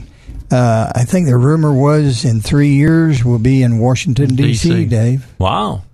For the right to repair. We're going up there to talk to the politicians about you need to do that. The consumer's right to repair their own vehicle and have the information and the data that the manufacturers. If you go in the Capitol, keep your hand over your wallet. I thought you meant in my pocket. I'm just telling you, all right? All right, here's the important thing about their trip to Bumper to Bumper took them out to Vegas. They want to have the best technicians they can have in the Bumper to Bumper certified service centers. That's it. What it all comes down to. Yeah, there was Jerry and all those guys. They all play an integral part of that. Absolutely, and they did a fantastic job. And this is the second one I've been to in 3 years, and it's been great. So, all right, quick break. Back to finish it up on this Wednesday with Joe and Duck. All right, we got 4 minutes left. Anything you guys need to tell the listeners about that's coming up that they should be watching out for? Well, I'm going to say that we've seen several autonomous vehicles there, and they're coming. And you put them in a highly, highly populated place like Las Vegas, and you're going to have accidents with any car. I don't care whether it's autonomous vehicle or a human-driven vehicle. Yes. If you walk out in front of it and don't give it time to stop, you're going to get hit. That's all there is to it. Regardless whether somebody pushing the brake or the computer pushing the brake. Now, there's one thing that me and Duck noticed while we were walking the strip is about every 6 to 8 foot, there's a 14-inch round concrete pillar sticking up out of the ground between the road and the sidewalk. And it's colored with some, like, black aluminum. With that's for the car to know where it's at. Well, it's there to keep the cars from hitting coming the up on pedestrian. the Yeah, that's what I'm saying. They got to know you, so it doesn't end up driving up on the sidewalk. Well, are our terrorists coming through? You know, he ain't that's gonna, what we come up with. Because I mean, there was times, you know, it was 60 or 70 foot wide sidewalk, Joe, most places. Yeah, and it was. I mean, you was shoulder to shoulder walking down through there, and you just think somebody come plowing down through there with a truck. Yes. Well, even a car that had hit another vehicle and lost control, or somebody had a medical problem or something, you know, and or you know, just anything like that. If it jumped the curb there, it ain't going about 2 foot and stopping. Yeah. Okay. We got 2 minutes. Friday night going into Saturday morning. 26 degrees. What's that tell us? It's time to check antifreeze. There you go. Check antifreeze. Make sure you got your new windshield washer fluid in. You've been waiting. 26 degrees Saturday morning. Well, somewhere they talking about 33 degrees Sunday morning. Northwest Arkansas, they talking about I may get some snow flurries. Well, I'm just saying it's going to be colder up north. 26 Friday night into Saturday, 33 Saturday night to Sunday, 38 degrees Sunday night going into Monday, 27 degrees and rain. That makes me worry. Monday night into Tuesday. Yes, it does. We're out of time. Russ said quit. Sorry, I didn't mean to do that. I just thought I was out of time. We still got about a minute and a half. Oh, you got a minute and 20 seconds. Okay. But Dave, if you ever go to the SEMA, you ever been to the SEMA show? No. They have got some wild. When I think seamless show, I think women's costumes. Yeah. I'm just saying when you talk Vegas. I have some of them there too. But you'd be amazed at the different vehicles people had made, and they was trucks there that you needed ladders to get up into the seat with. Pickups. Oh, you can walk underneath them. Yeah. Oh, you're kidding. You could walk up and look trucks, up. Miniature monster trucks. Oh, that's all I want coming down the highway is a miniature monster truck. Yeah. But they had some. No, thank you. They had neat looking automobiles. They had neat looking pickups. They had pickups. They'd open the door and get out, and they'd go and lower it about a half inch off of the concrete. Okay, what's the coolest sports car you saw? You see any cool sports cars? They're on the strip. Lamborghinis. Yeah, they're all driving. Yeah, they're riding up down the strip. I'm wrong with you. We was going somewhere. You rent those if you want it. They was a guy had a 2-seater Jaguar. That 10 seconds. Cool looking little car. Really? Yeah, it was neat looking. Did you talk to your wife about getting it? No. Okay. I was hoping we'd see it next week outside. No.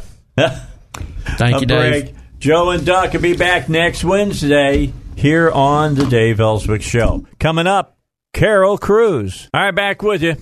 Dave Elswick Show, final hour coming up here on 101.1 FM. The Answer. Good to have you along for the ride. Hope you've been enjoying the coverage that we did last night dealing with the election and doing a kind of very brief post-mortem because there wasn't a whole lot to post-mortem over.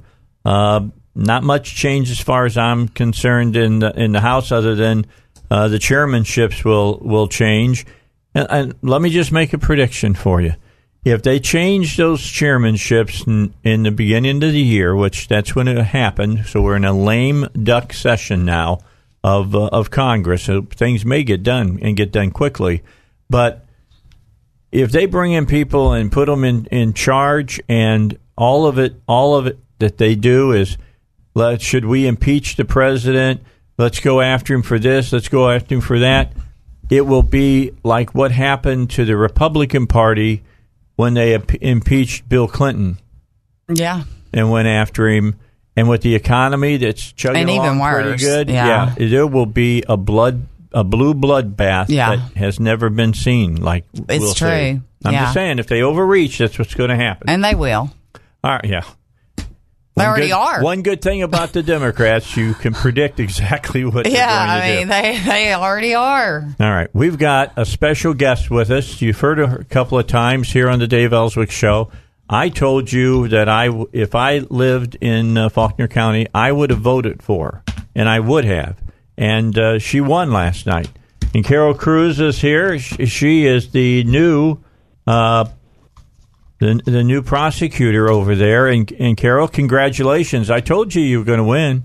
Thank you, Dave. You did. Thank you. I'm very glad your prediction came true last night. Very grateful for everyone who voted for me in the 20th Judicial District. Okay, so now you've been like a deputy, right? You've been the person that's been serving over there, but now you're going to be the person that makes the calls over there. So that will happen. When are you sworn in as the new prosecutor? In January? Yes, okay. New Year. And when will that be? What day? Do you know? Yeah, first of the year, January 1st. Okay, January 1st. So with that in mind, we talked about, your qualifications and the things that you have done. Let's talk about taking those qualifications now and what will you do?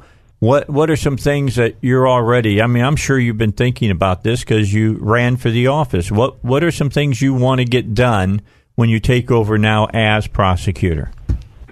Well, first and foremost, I want to aggressively prosecute violent crime in Faulkner, Van Buren, and Searcy counties. Anyone who comes into this district and commits a violent crime or a crime against a child needs to be concerned about the amount of time he may get in the Arkansas Department of Correction. And so I believe the prosecutor's first job is to be a voice for the victims in court. And so I think I have a record of that as the chief deputy. And that's a record I ran on and a record that the voters agreed with. And so first and foremost, we're going to continue to be the voice of the victims in court and to seek justice for people who can't stand up for themselves. So you are, now correct me if I'm wrong, but I believe you are the first female prosecutor over there in the Faulkner County area. Is that true? That is true. Oh, congratulations. How big was your win? I won by 10 points. Wow. I carried all three counties. Congratulations. Van Buren and Searcy counties. Thank you. Excellent. I love it. So family name only carries people so far. Who was I had to say that. I'm sorry. Carol didn't say that. I said that. Who was it that she ran against? Was it an incumbent or? No. No. Okay. No. Somebody with very few licks of experience. Okay. Gotcha. But we're riding on the coattails. Well, I'm very of their proud family for name. you, right? Yeah, I'm very proud for you. That's awesome. Well, thank you. I had a tremendous group of volunteers and supporters. There are numerous people who walked neighborhoods with me over the course of last year, knocked on doors, handed out materials, went with me to events, watched my son, so my husband and I could campaign. I have a tremendous group of supporters and volunteers, and I'll tell you, Dave, I have the best staff in Arkansas working at the prosecutor's office, from the attorneys to our victim services coordinators to our trial assistants. They get up every day and work hard to make sure that justice is done for the victims in this county. And I think the vote last night was loud and clear that people of this community like what we're doing right now and want to continue with that as me being the elected prosecutor. And I'm just very humbled and very grateful for everyone who supported me. All right, so I'm gonna call you hardcore because you are, and that's what I liked about you. I like that. You're gonna. Oh yeah. Oh yeah. Yeah. So I just got to ask you: Are people trying to get you to settle for some kind of a deal? Are those days done? You're talking about plea deals in court? Yeah. Well, I mean, Dave, there's a time and a place for plea deals, and most cases resolve themselves that way. It would be absolute gridlock in the court system to try every single case. But at the same time, my experience and my record is that I'm willing to go to trial when it's the right thing to do. There's several factors you have to weigh in making that determination. One of the biggest ones is what does the victim or the victim's family want to happen in the case. I tried a case this summer, State of Arkansas versus Scotty Ray Gardner. Mm-hmm. I think you and I talked about it before, but It was the first death penalty verdict in this district since 1982. Dang. And not only was he very guilty with a terrible criminal history, but one of the biggest things I took into account in making the decision to go forward seeking the death penalty was that was what the family wanted. And so, again, through the prosecutor's office is really the only way that the victims have a voice in court. And so one of the biggest factors to consider is what does the victim want? and really want any victims in this district to feel like they can come to us. And not that we necessarily always do what they want or a rubber stamp for their wishes, but certainly they have a seat at the table. And when it's a violent crime again or a crime against a child, they know that we're going to stand up and fight as hard as we can and present those cases to juries and let a jury of their peers make a determination of what the appropriate sentence is. Now, you were telling a story that you were well aware of. It had happened to you in court, that a lot of these criminals, they know that they can make a plea deal a lot of times with prosecutors, and they'll actually look at you and say, hey, will you do this? Will you do that? They've been whispering to their legal representation or whatever, and then they even talk to you guys in court. Are you trying to send a message that those kind of days just don't exist anymore over in your area of jurisdiction? Sure. There's a time and a place for a second chance when you have a nonviolent offender who for whatever reason has demonstrated that he or she really wants to work on their addiction, if that's the underlying issue, or wants to go into one of our specialty courts. I'm a big fan of drug court in Faulkner County. We have a fantastic drug court. So there is a time and a place for that. But certainly on violent crimes, on repeat offenders, on people who prey on children, I'll tell you what, criminals know which prosecutors are tough and which ones are willing to go to trial, and their attorneys know that too. After the trial we had this summer where the jury sentenced the defendant to death row, that got a conversation started in the jail. World travels very quickly. That we were tough and that we went to court and we let the jury make that decision, and that gets around. And so as elected prosecutor, I want people who would consider committing a violent crime in this county to know that there's a tough prosecutor sitting in the big chair, and that we are willing to do the extra work and to fight the good fight. And at the end of the day, I'm going to do what I need to do to get violent offenders off the streets of Faulkner County. Well, since your deputy right now in Highland has been gone for a while, have you been in the big office sitting there for a while? No, there was an interim appointed prosecuting attorney, Luke Ferguson, who's done a fantastic job keeping the office together and making sure everything, all the T's get crossed and the I's get dotted. And so if you get the appointment, you can't run for the seat. And so Luke came in and has done a good job filling out while I ran. And so now I'm looking forward to taking that over in January. All right. So what's the first thing you hang up on the wall of your new office? Oh, a picture of my little boy. There you go. Yes, that's of course. Great. Absolutely fantastic. Yeah. Well, I just wanted to have you on for a few moments, Carol, because you've done a great job in the capacity you've been over there in the Faulkner County area. Now you can do an even bigger, better job, and we're happy to see that you're sitting over there in that position. Well, thank you, Dave. Again, I just want to anyone listening who voted for me and supported me, and just so grateful for their support. So humble that the people of this district would trust me with such an important job, important responsibility, and it will really just be my honor to continue to serve this community now in this new role. So I took my little boy to the zoo today, took the day off, and I'm going to be back in the office tomorrow and hit the ground running. All right. Awesome. Carol Cruz, new prosecutor, is in town. Criminals, pay attention. That's right. All right, Carol, we appreciate you. Thanks so much. Thank you, Dave. Bye-bye now. All right, Carol Cruz, congratulations to her big win. First female prosecutor over in Faulkner County. Great story about her. She's a tough one. Yeah, and that's what you want. I used to, that was my original plan back when I graduated college, was to go to law school, and I wanted to be a prosecutor, and she sounds exactly like the type I would be, which is hardcore but compassionate for second chances for the nonviolent, you know, the drug, she talked about the drug court and all that, and giving second chances, but at the same time, nobody's going to push her around. I'm looking at you. It's not like, you know, you're 65 years old like I am, so what's keeping you from going to law school I don't again? know, because I'm 44. I don't know, and I'm starting my life over, and I don't know. You'd be great. You'd be a good prosecutor. Still trying to figure out what I'm doing with myself, Dave. Up there in Mountain View, that area, you'd be a great prosecutor. Yeah, I mean, that was my original plan. Then run for Senate for Arkansas one day was my second plan. That's Well, John. That's been my biggest Bozeman passion. Probably, maybe this will be his last go around, and that's always been my biggest dream to run for Senate for Arkansas. For running, huh?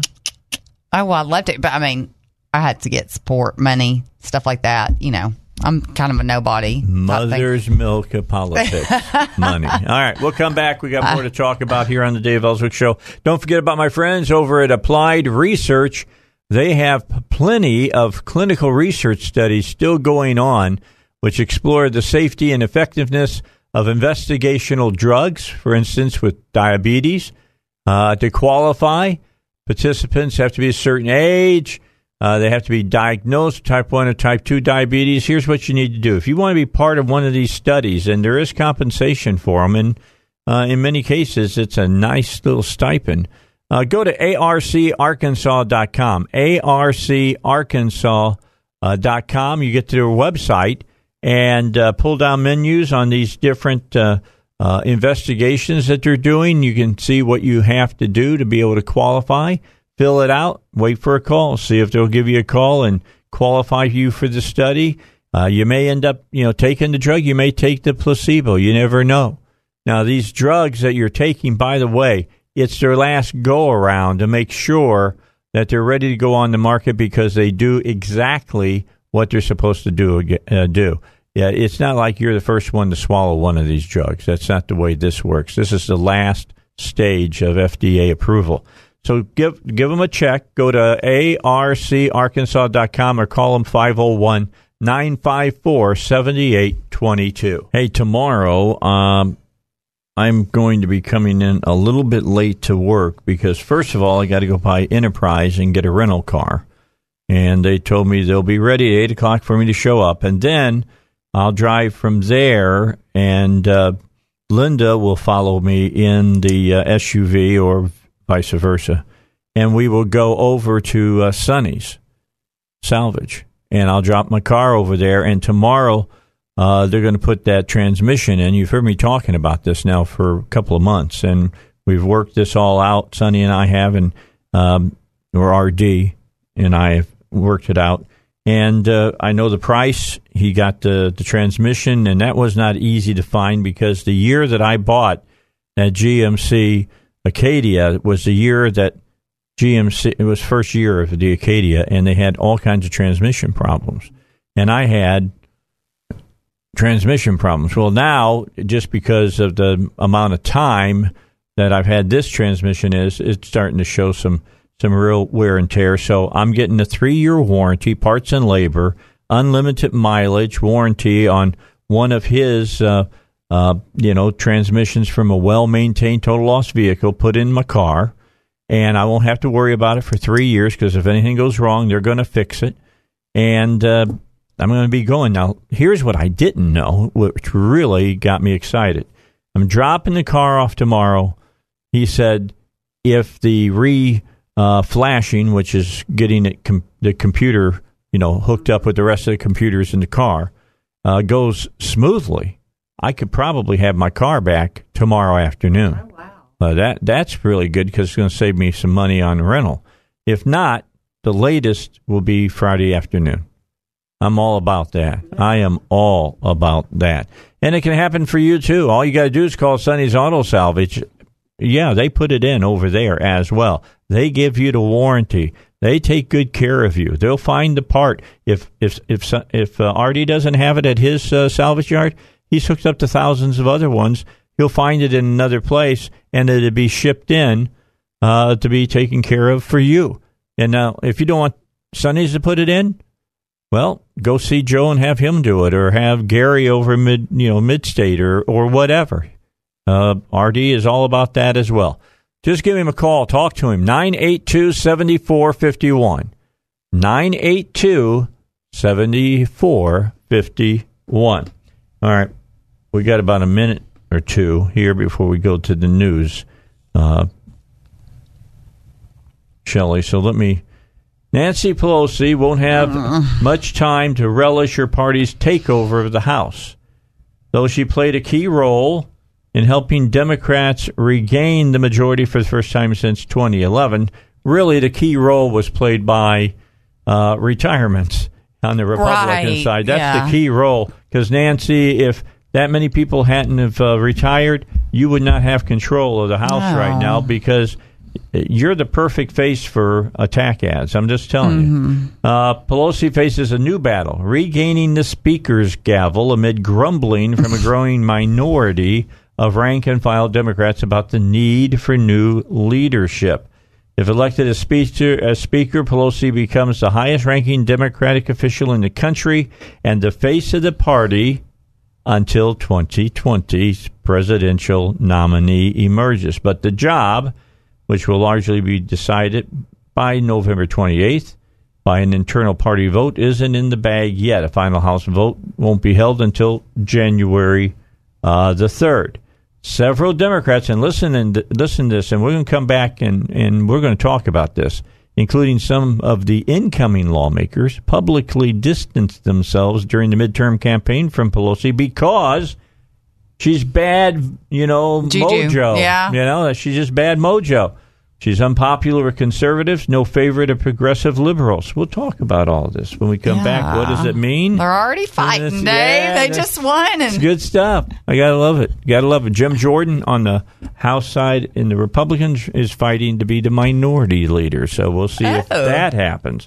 All right. News and then more here on the Dave Elswick Show on FM 101.1. The Answer. Well, that was an interesting little segment we just watched about all of the people that are going to be running for the Democratic Party. I mean, nomination they for president. Had 17 is what they showed, and they didn't show everybody. So it's a rerun of this past presidential election, only on the Democrat side. It's even that's worse. what I was just saying. I said it's going to be a crazy show again where there's 16 of them lined up. Here's the key, Russ. I just predicted something to Shelley, and I'll make it known to everybody. Of all of those people running, whoever runs the most to the left and looks like they're generating energy, all the rest of them are going to run that way too. Get ready to see the biggest. It's going to be Booker push. He's going to be the star. He's going to be the star. He's going to be their nominee. Watch and see. I mean, Bloomberg. He's got as much money as God, and he wants to run. He didn't have that charisma, that Obama factor that Booker has with his anti-gun leanings. I mean, he's really an anti-gun. He's out of it as far as I'm concerned. Anyway, here's going back to Pelosi. There's already moves to topple Pelosi because those are nothing new. But they rose dramatically in recent years, especially as Democrats' opportunity to take the House emerged. Critics have long pushed for new leadership, but Pelosi's effectiveness and fundraising prowess have typically allowed her to beat back challengers. All right? What have I always said? Money is a mother's milk of politics. Course, yes. If you got money that you can sprinkle around with the other House members and help them get elected. You know what's so strange about her, though? If you think about it, I mean, the Democrats really don't even like her either. So, I mean, how is she even in existence in politics anymore? Like, and has the power she has. Like, everybody can't stand Pelosi. I don't even know if any Democrats care for her. Effectiveness and fundraising or just prowess. Cunning and very sinister and very strategic and Here, let's read this. During the campaign, Pelosi insisted that Democratic candidates in competitive House districts were free to distance themselves from her if needed. Winning that seat was more important, and it was the top priority. Now the question is whether Pelosi will have enough votes to be elected Speaker without those Democratic rebels. Wait a second. She didn't tell them that you get elected, you shouldn't be voting for me for Speaker of the House. Yeah. She told them, distance yourself from me if that helps you win the seat. Mm-hmm. But then come back. But what do you think is going to happen? She gave them money and stuff in the background. she's going to expect them to vote of course, for her. Yeah. She's going to call in. You win, her and chips. you come back to me. Yeah. You put me up as speaker. She said that I see myself as a transitional figure. I have things to do, books to write, places to go, grandchildren, first and foremost, to love. She said that? Yeah. To love who? Herself? Yeah. More? The people that won our majority makers campaigned on change. So it's going to be interesting. Just saying, we want change. Well, if you put Pelosi up there, you can get anything but change. Things are going to run the way they always did. She'll determine what bills get heard, what bills don't, what committees bills go to, where they go to die. Yeah. That's all going to happen. She'll be the one that calls it.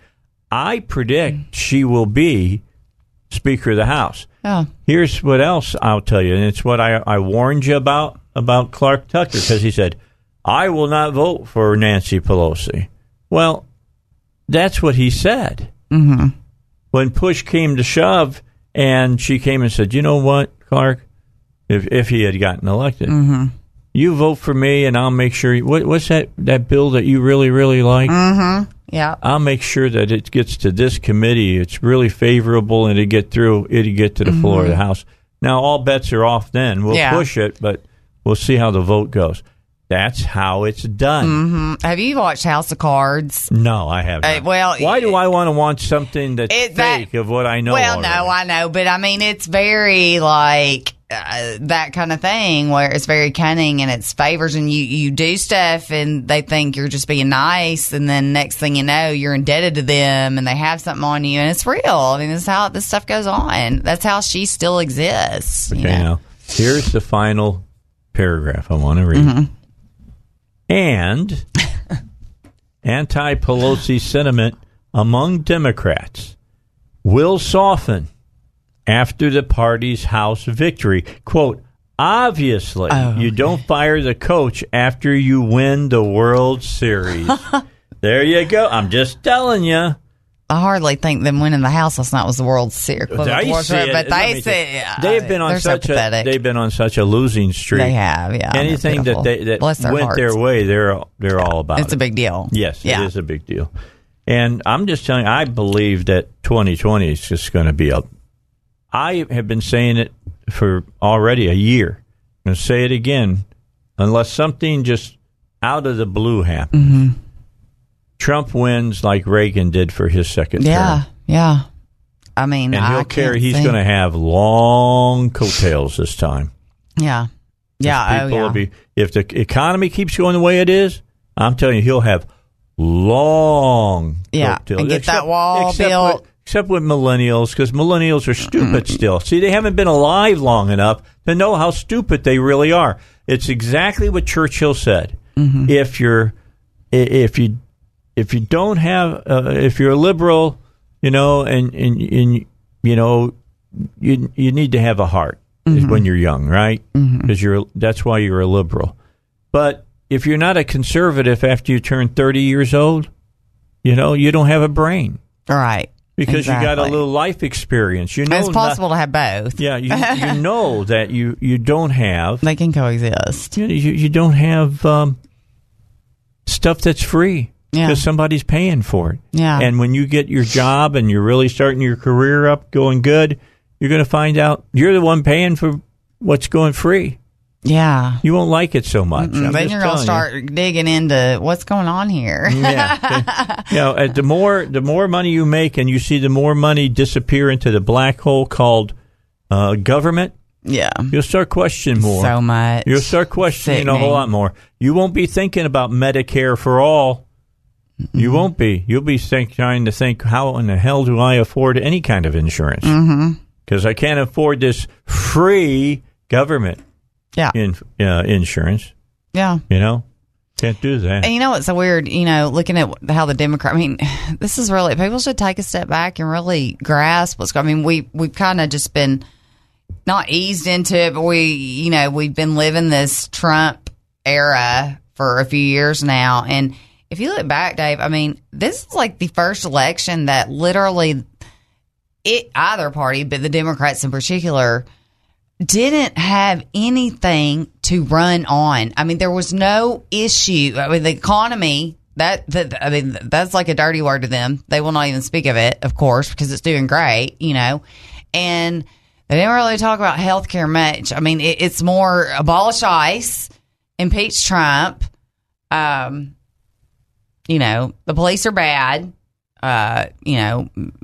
Healthcare for all or Medicare for all, single payer, all that. I mean, it's all very, very beyond fringe, left wing, socialist, communist, right? And they're self-proclaimed. These candidates are, and it's nothing about a plan to do anything to make America. Medicare for all. What did Cortez say yesterday? Well, how are you going to pay for it? Oh, we'll just pay for it. Yeah. There's no longer a debate. She's going to crap the money right there in front of us. But you no longer have a Republican Democrat who want the same things. They just disagree on how to get there. We're not in that stage and level of that's been in existence forever. That's like out the door, out the window. I mean, the Republicans have it, but the Democrats don't.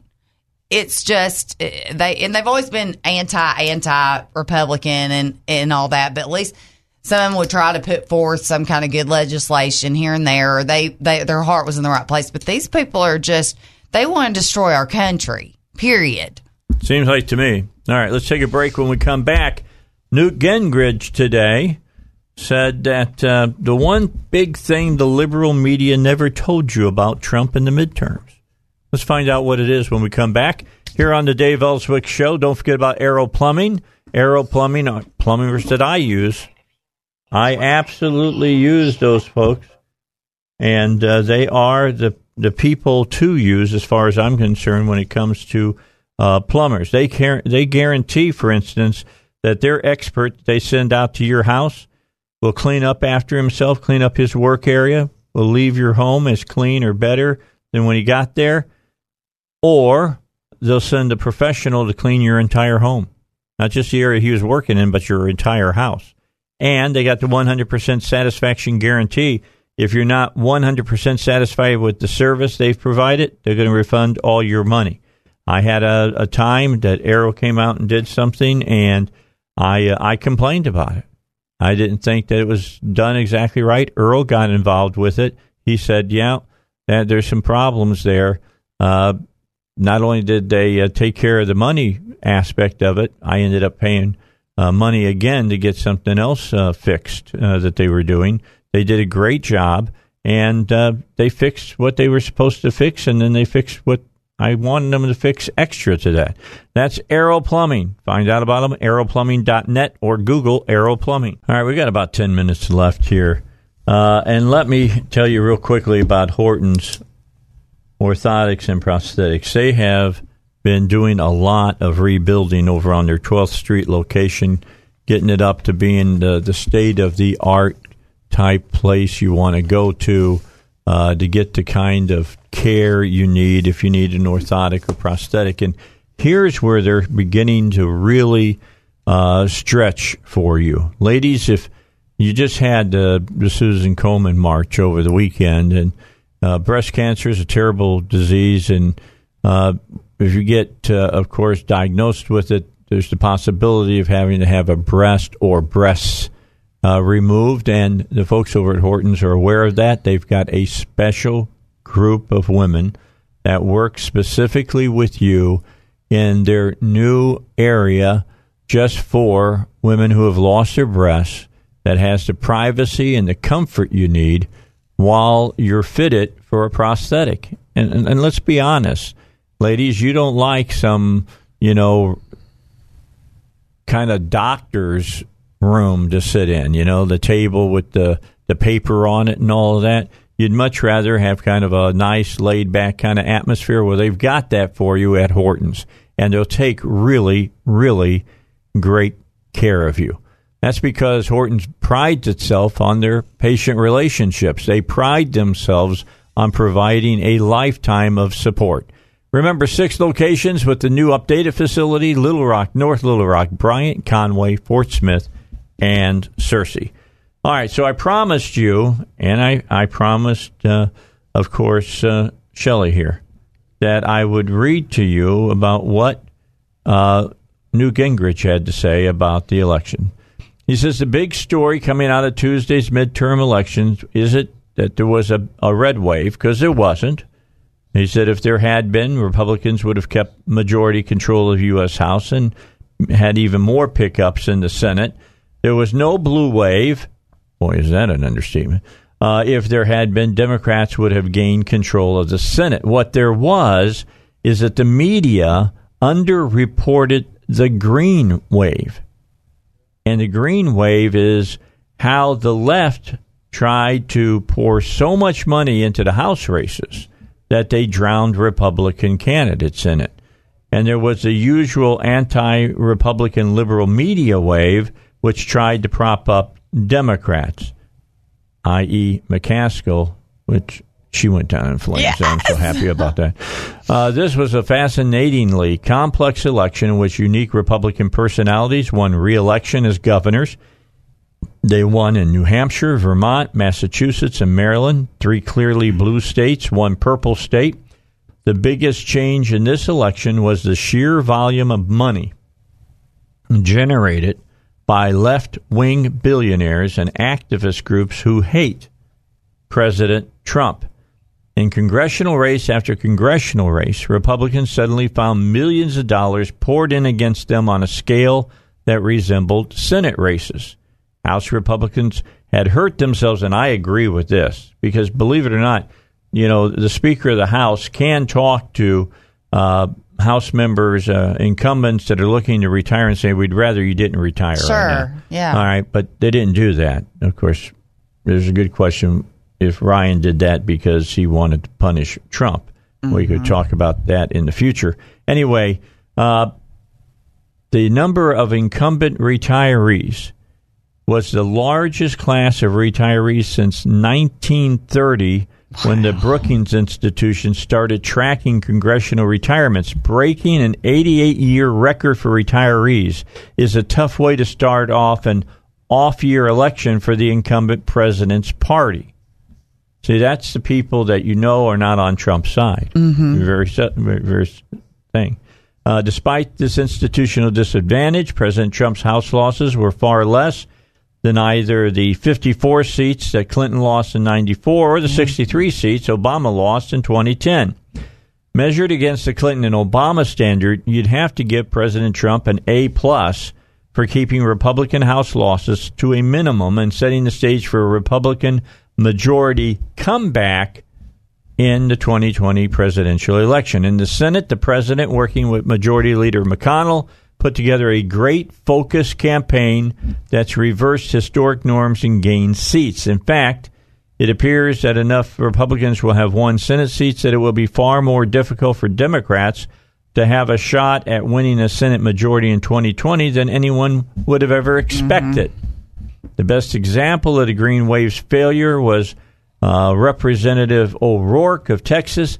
He became the darling of the media, the left's political rock star to battle Republican Senator Ted Cruz, who the media despises.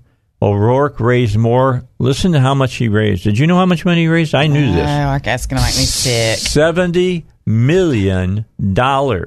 That's a record for a U.S. Senate race. $70 million. Yeah, we used for a nobody to come out of nowhere and run against Ted Cruz, who's been an incumbent and very loved in Texas.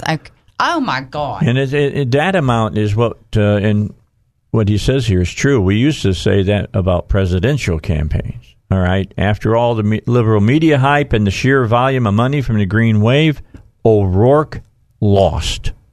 Once again, the voters of Texas disappointed the liberal media by refusing to elect their darling. Republicans gained Senate seats to an unprecedented degree because President Trump personally crisscrossed the country holding massive rallies which dwarfed the size of former President Obama's rallies. Mm-hmm. This was President Trump's victory, and he and Senator McConnell will use it well to continue getting judges and other nominees confirmed by the Senate to block the left-wing actions by the Democrats and to set the stage for key legislative achievements the American people want, probably starting with infrastructure investments and reforms. The president defeated both the money wave and the liberal media and had a very successful midterm election for a first-term president. He nailed it. I'm making you feel so much better today. Oh, my God. Well, Rush started it this morning. Well, Trump, because I started hearing his press conference, I was like, okay, Trump's coming out swinging. But at the same time, he's like, congratulations, Pelosi, and, playing his little bit. I mean, what can they do with that? He said nothing bad. Nope. In fact, he praised the Democrats and congratulated them. So what are they going to do with that, And then Rush made me feel a little better, and then you made me feel a lot better, and then now Newt has just really yes, I'm it's good. It's like the cherry on top of the sundae that we've offered. But we had to process it, and I had to eat the comfort food at 11 o'clock last night. Okay, tell everybody what your comfort food was. It was French fries with ranch dressing. From the restaurant, the hotel at 11 o'clock last 11 night. 11 o'clock night. I was sitting on the bed eating it, and Amy's little girl kept snagging them. She was like, these are so good. Yeah. So you had it delivered to your room? No, I picked it up. Oh, you on my way back in, I went and ordered it, went and smoked a cigarette, and then went back and got it. There you went go. That night, right. And it was so good, Dave. I mean, it really, and me and Amy, we did for probably over an hour and a half till we finally just gave up, and I think she started snoring, and I think I fell asleep. But here's the key. We just commiserate. We're like, what's going to happen? I mean, like the sky's going to fall. Like, oh my God. I knew that it wasn't as bad as everybody was going to say it was going to be when I saw they had like a control of 3 additional seats over the Republicans. It's going to be a very interesting coming up. Very interesting. Lame duck session going up until January before all those new Democrats get in. And infrastructure, Democrats better be willing to do something because the American people want it. Yeah. So, you don't have a long time. Yeah. You can spend 2 years in D.C. and go home. Yeah, and here's the thing: they weren't in power as they were getting away with all this attack and Trump. Now that they're going to have to actually come up own with it. and come up with something for their constituents that makes it at least look like they're trying to do some good work for the people versus just destroy America. All right, just get ready to work hard over the next 2 years. It never stops. I'm Dave Elswick. See you tomorrow at 2. The female power panel is going to be in. J.R. Davis from the governor's office starts us off at 2 o'clock. 3-star General Michael J. Flynn, head of the Pentagon Intelligence Agency, knew all the government's dirty secrets. He was one of the most respected generals in the military. Flynn knew what the intel world had been up to. He understood its funding. He ordered the first audit of the use of contractors. This set off alarm bells. The explosive new documentary, Flynn, Deliver the Truth, Whatever the Cost, uncovers the facts behind this scandal. Flynn told the truth. He was the most dangerous person for Donald Trump to hire. I find out the worst enemy that I'm going to face in my life is right here in America. They took my assessment and they wanted me to change it. And I was like, I'm not changing it. They had to get rid of Flynn. With in-depth interviews, archival footage, and never-before-seen personal records of the man behind the headlines. I just felt like I was drowning. Flynn, Deliver the Truth, Whatever the Cost. Available now. Watch it today. Go to salemnow.com. salemnow.com.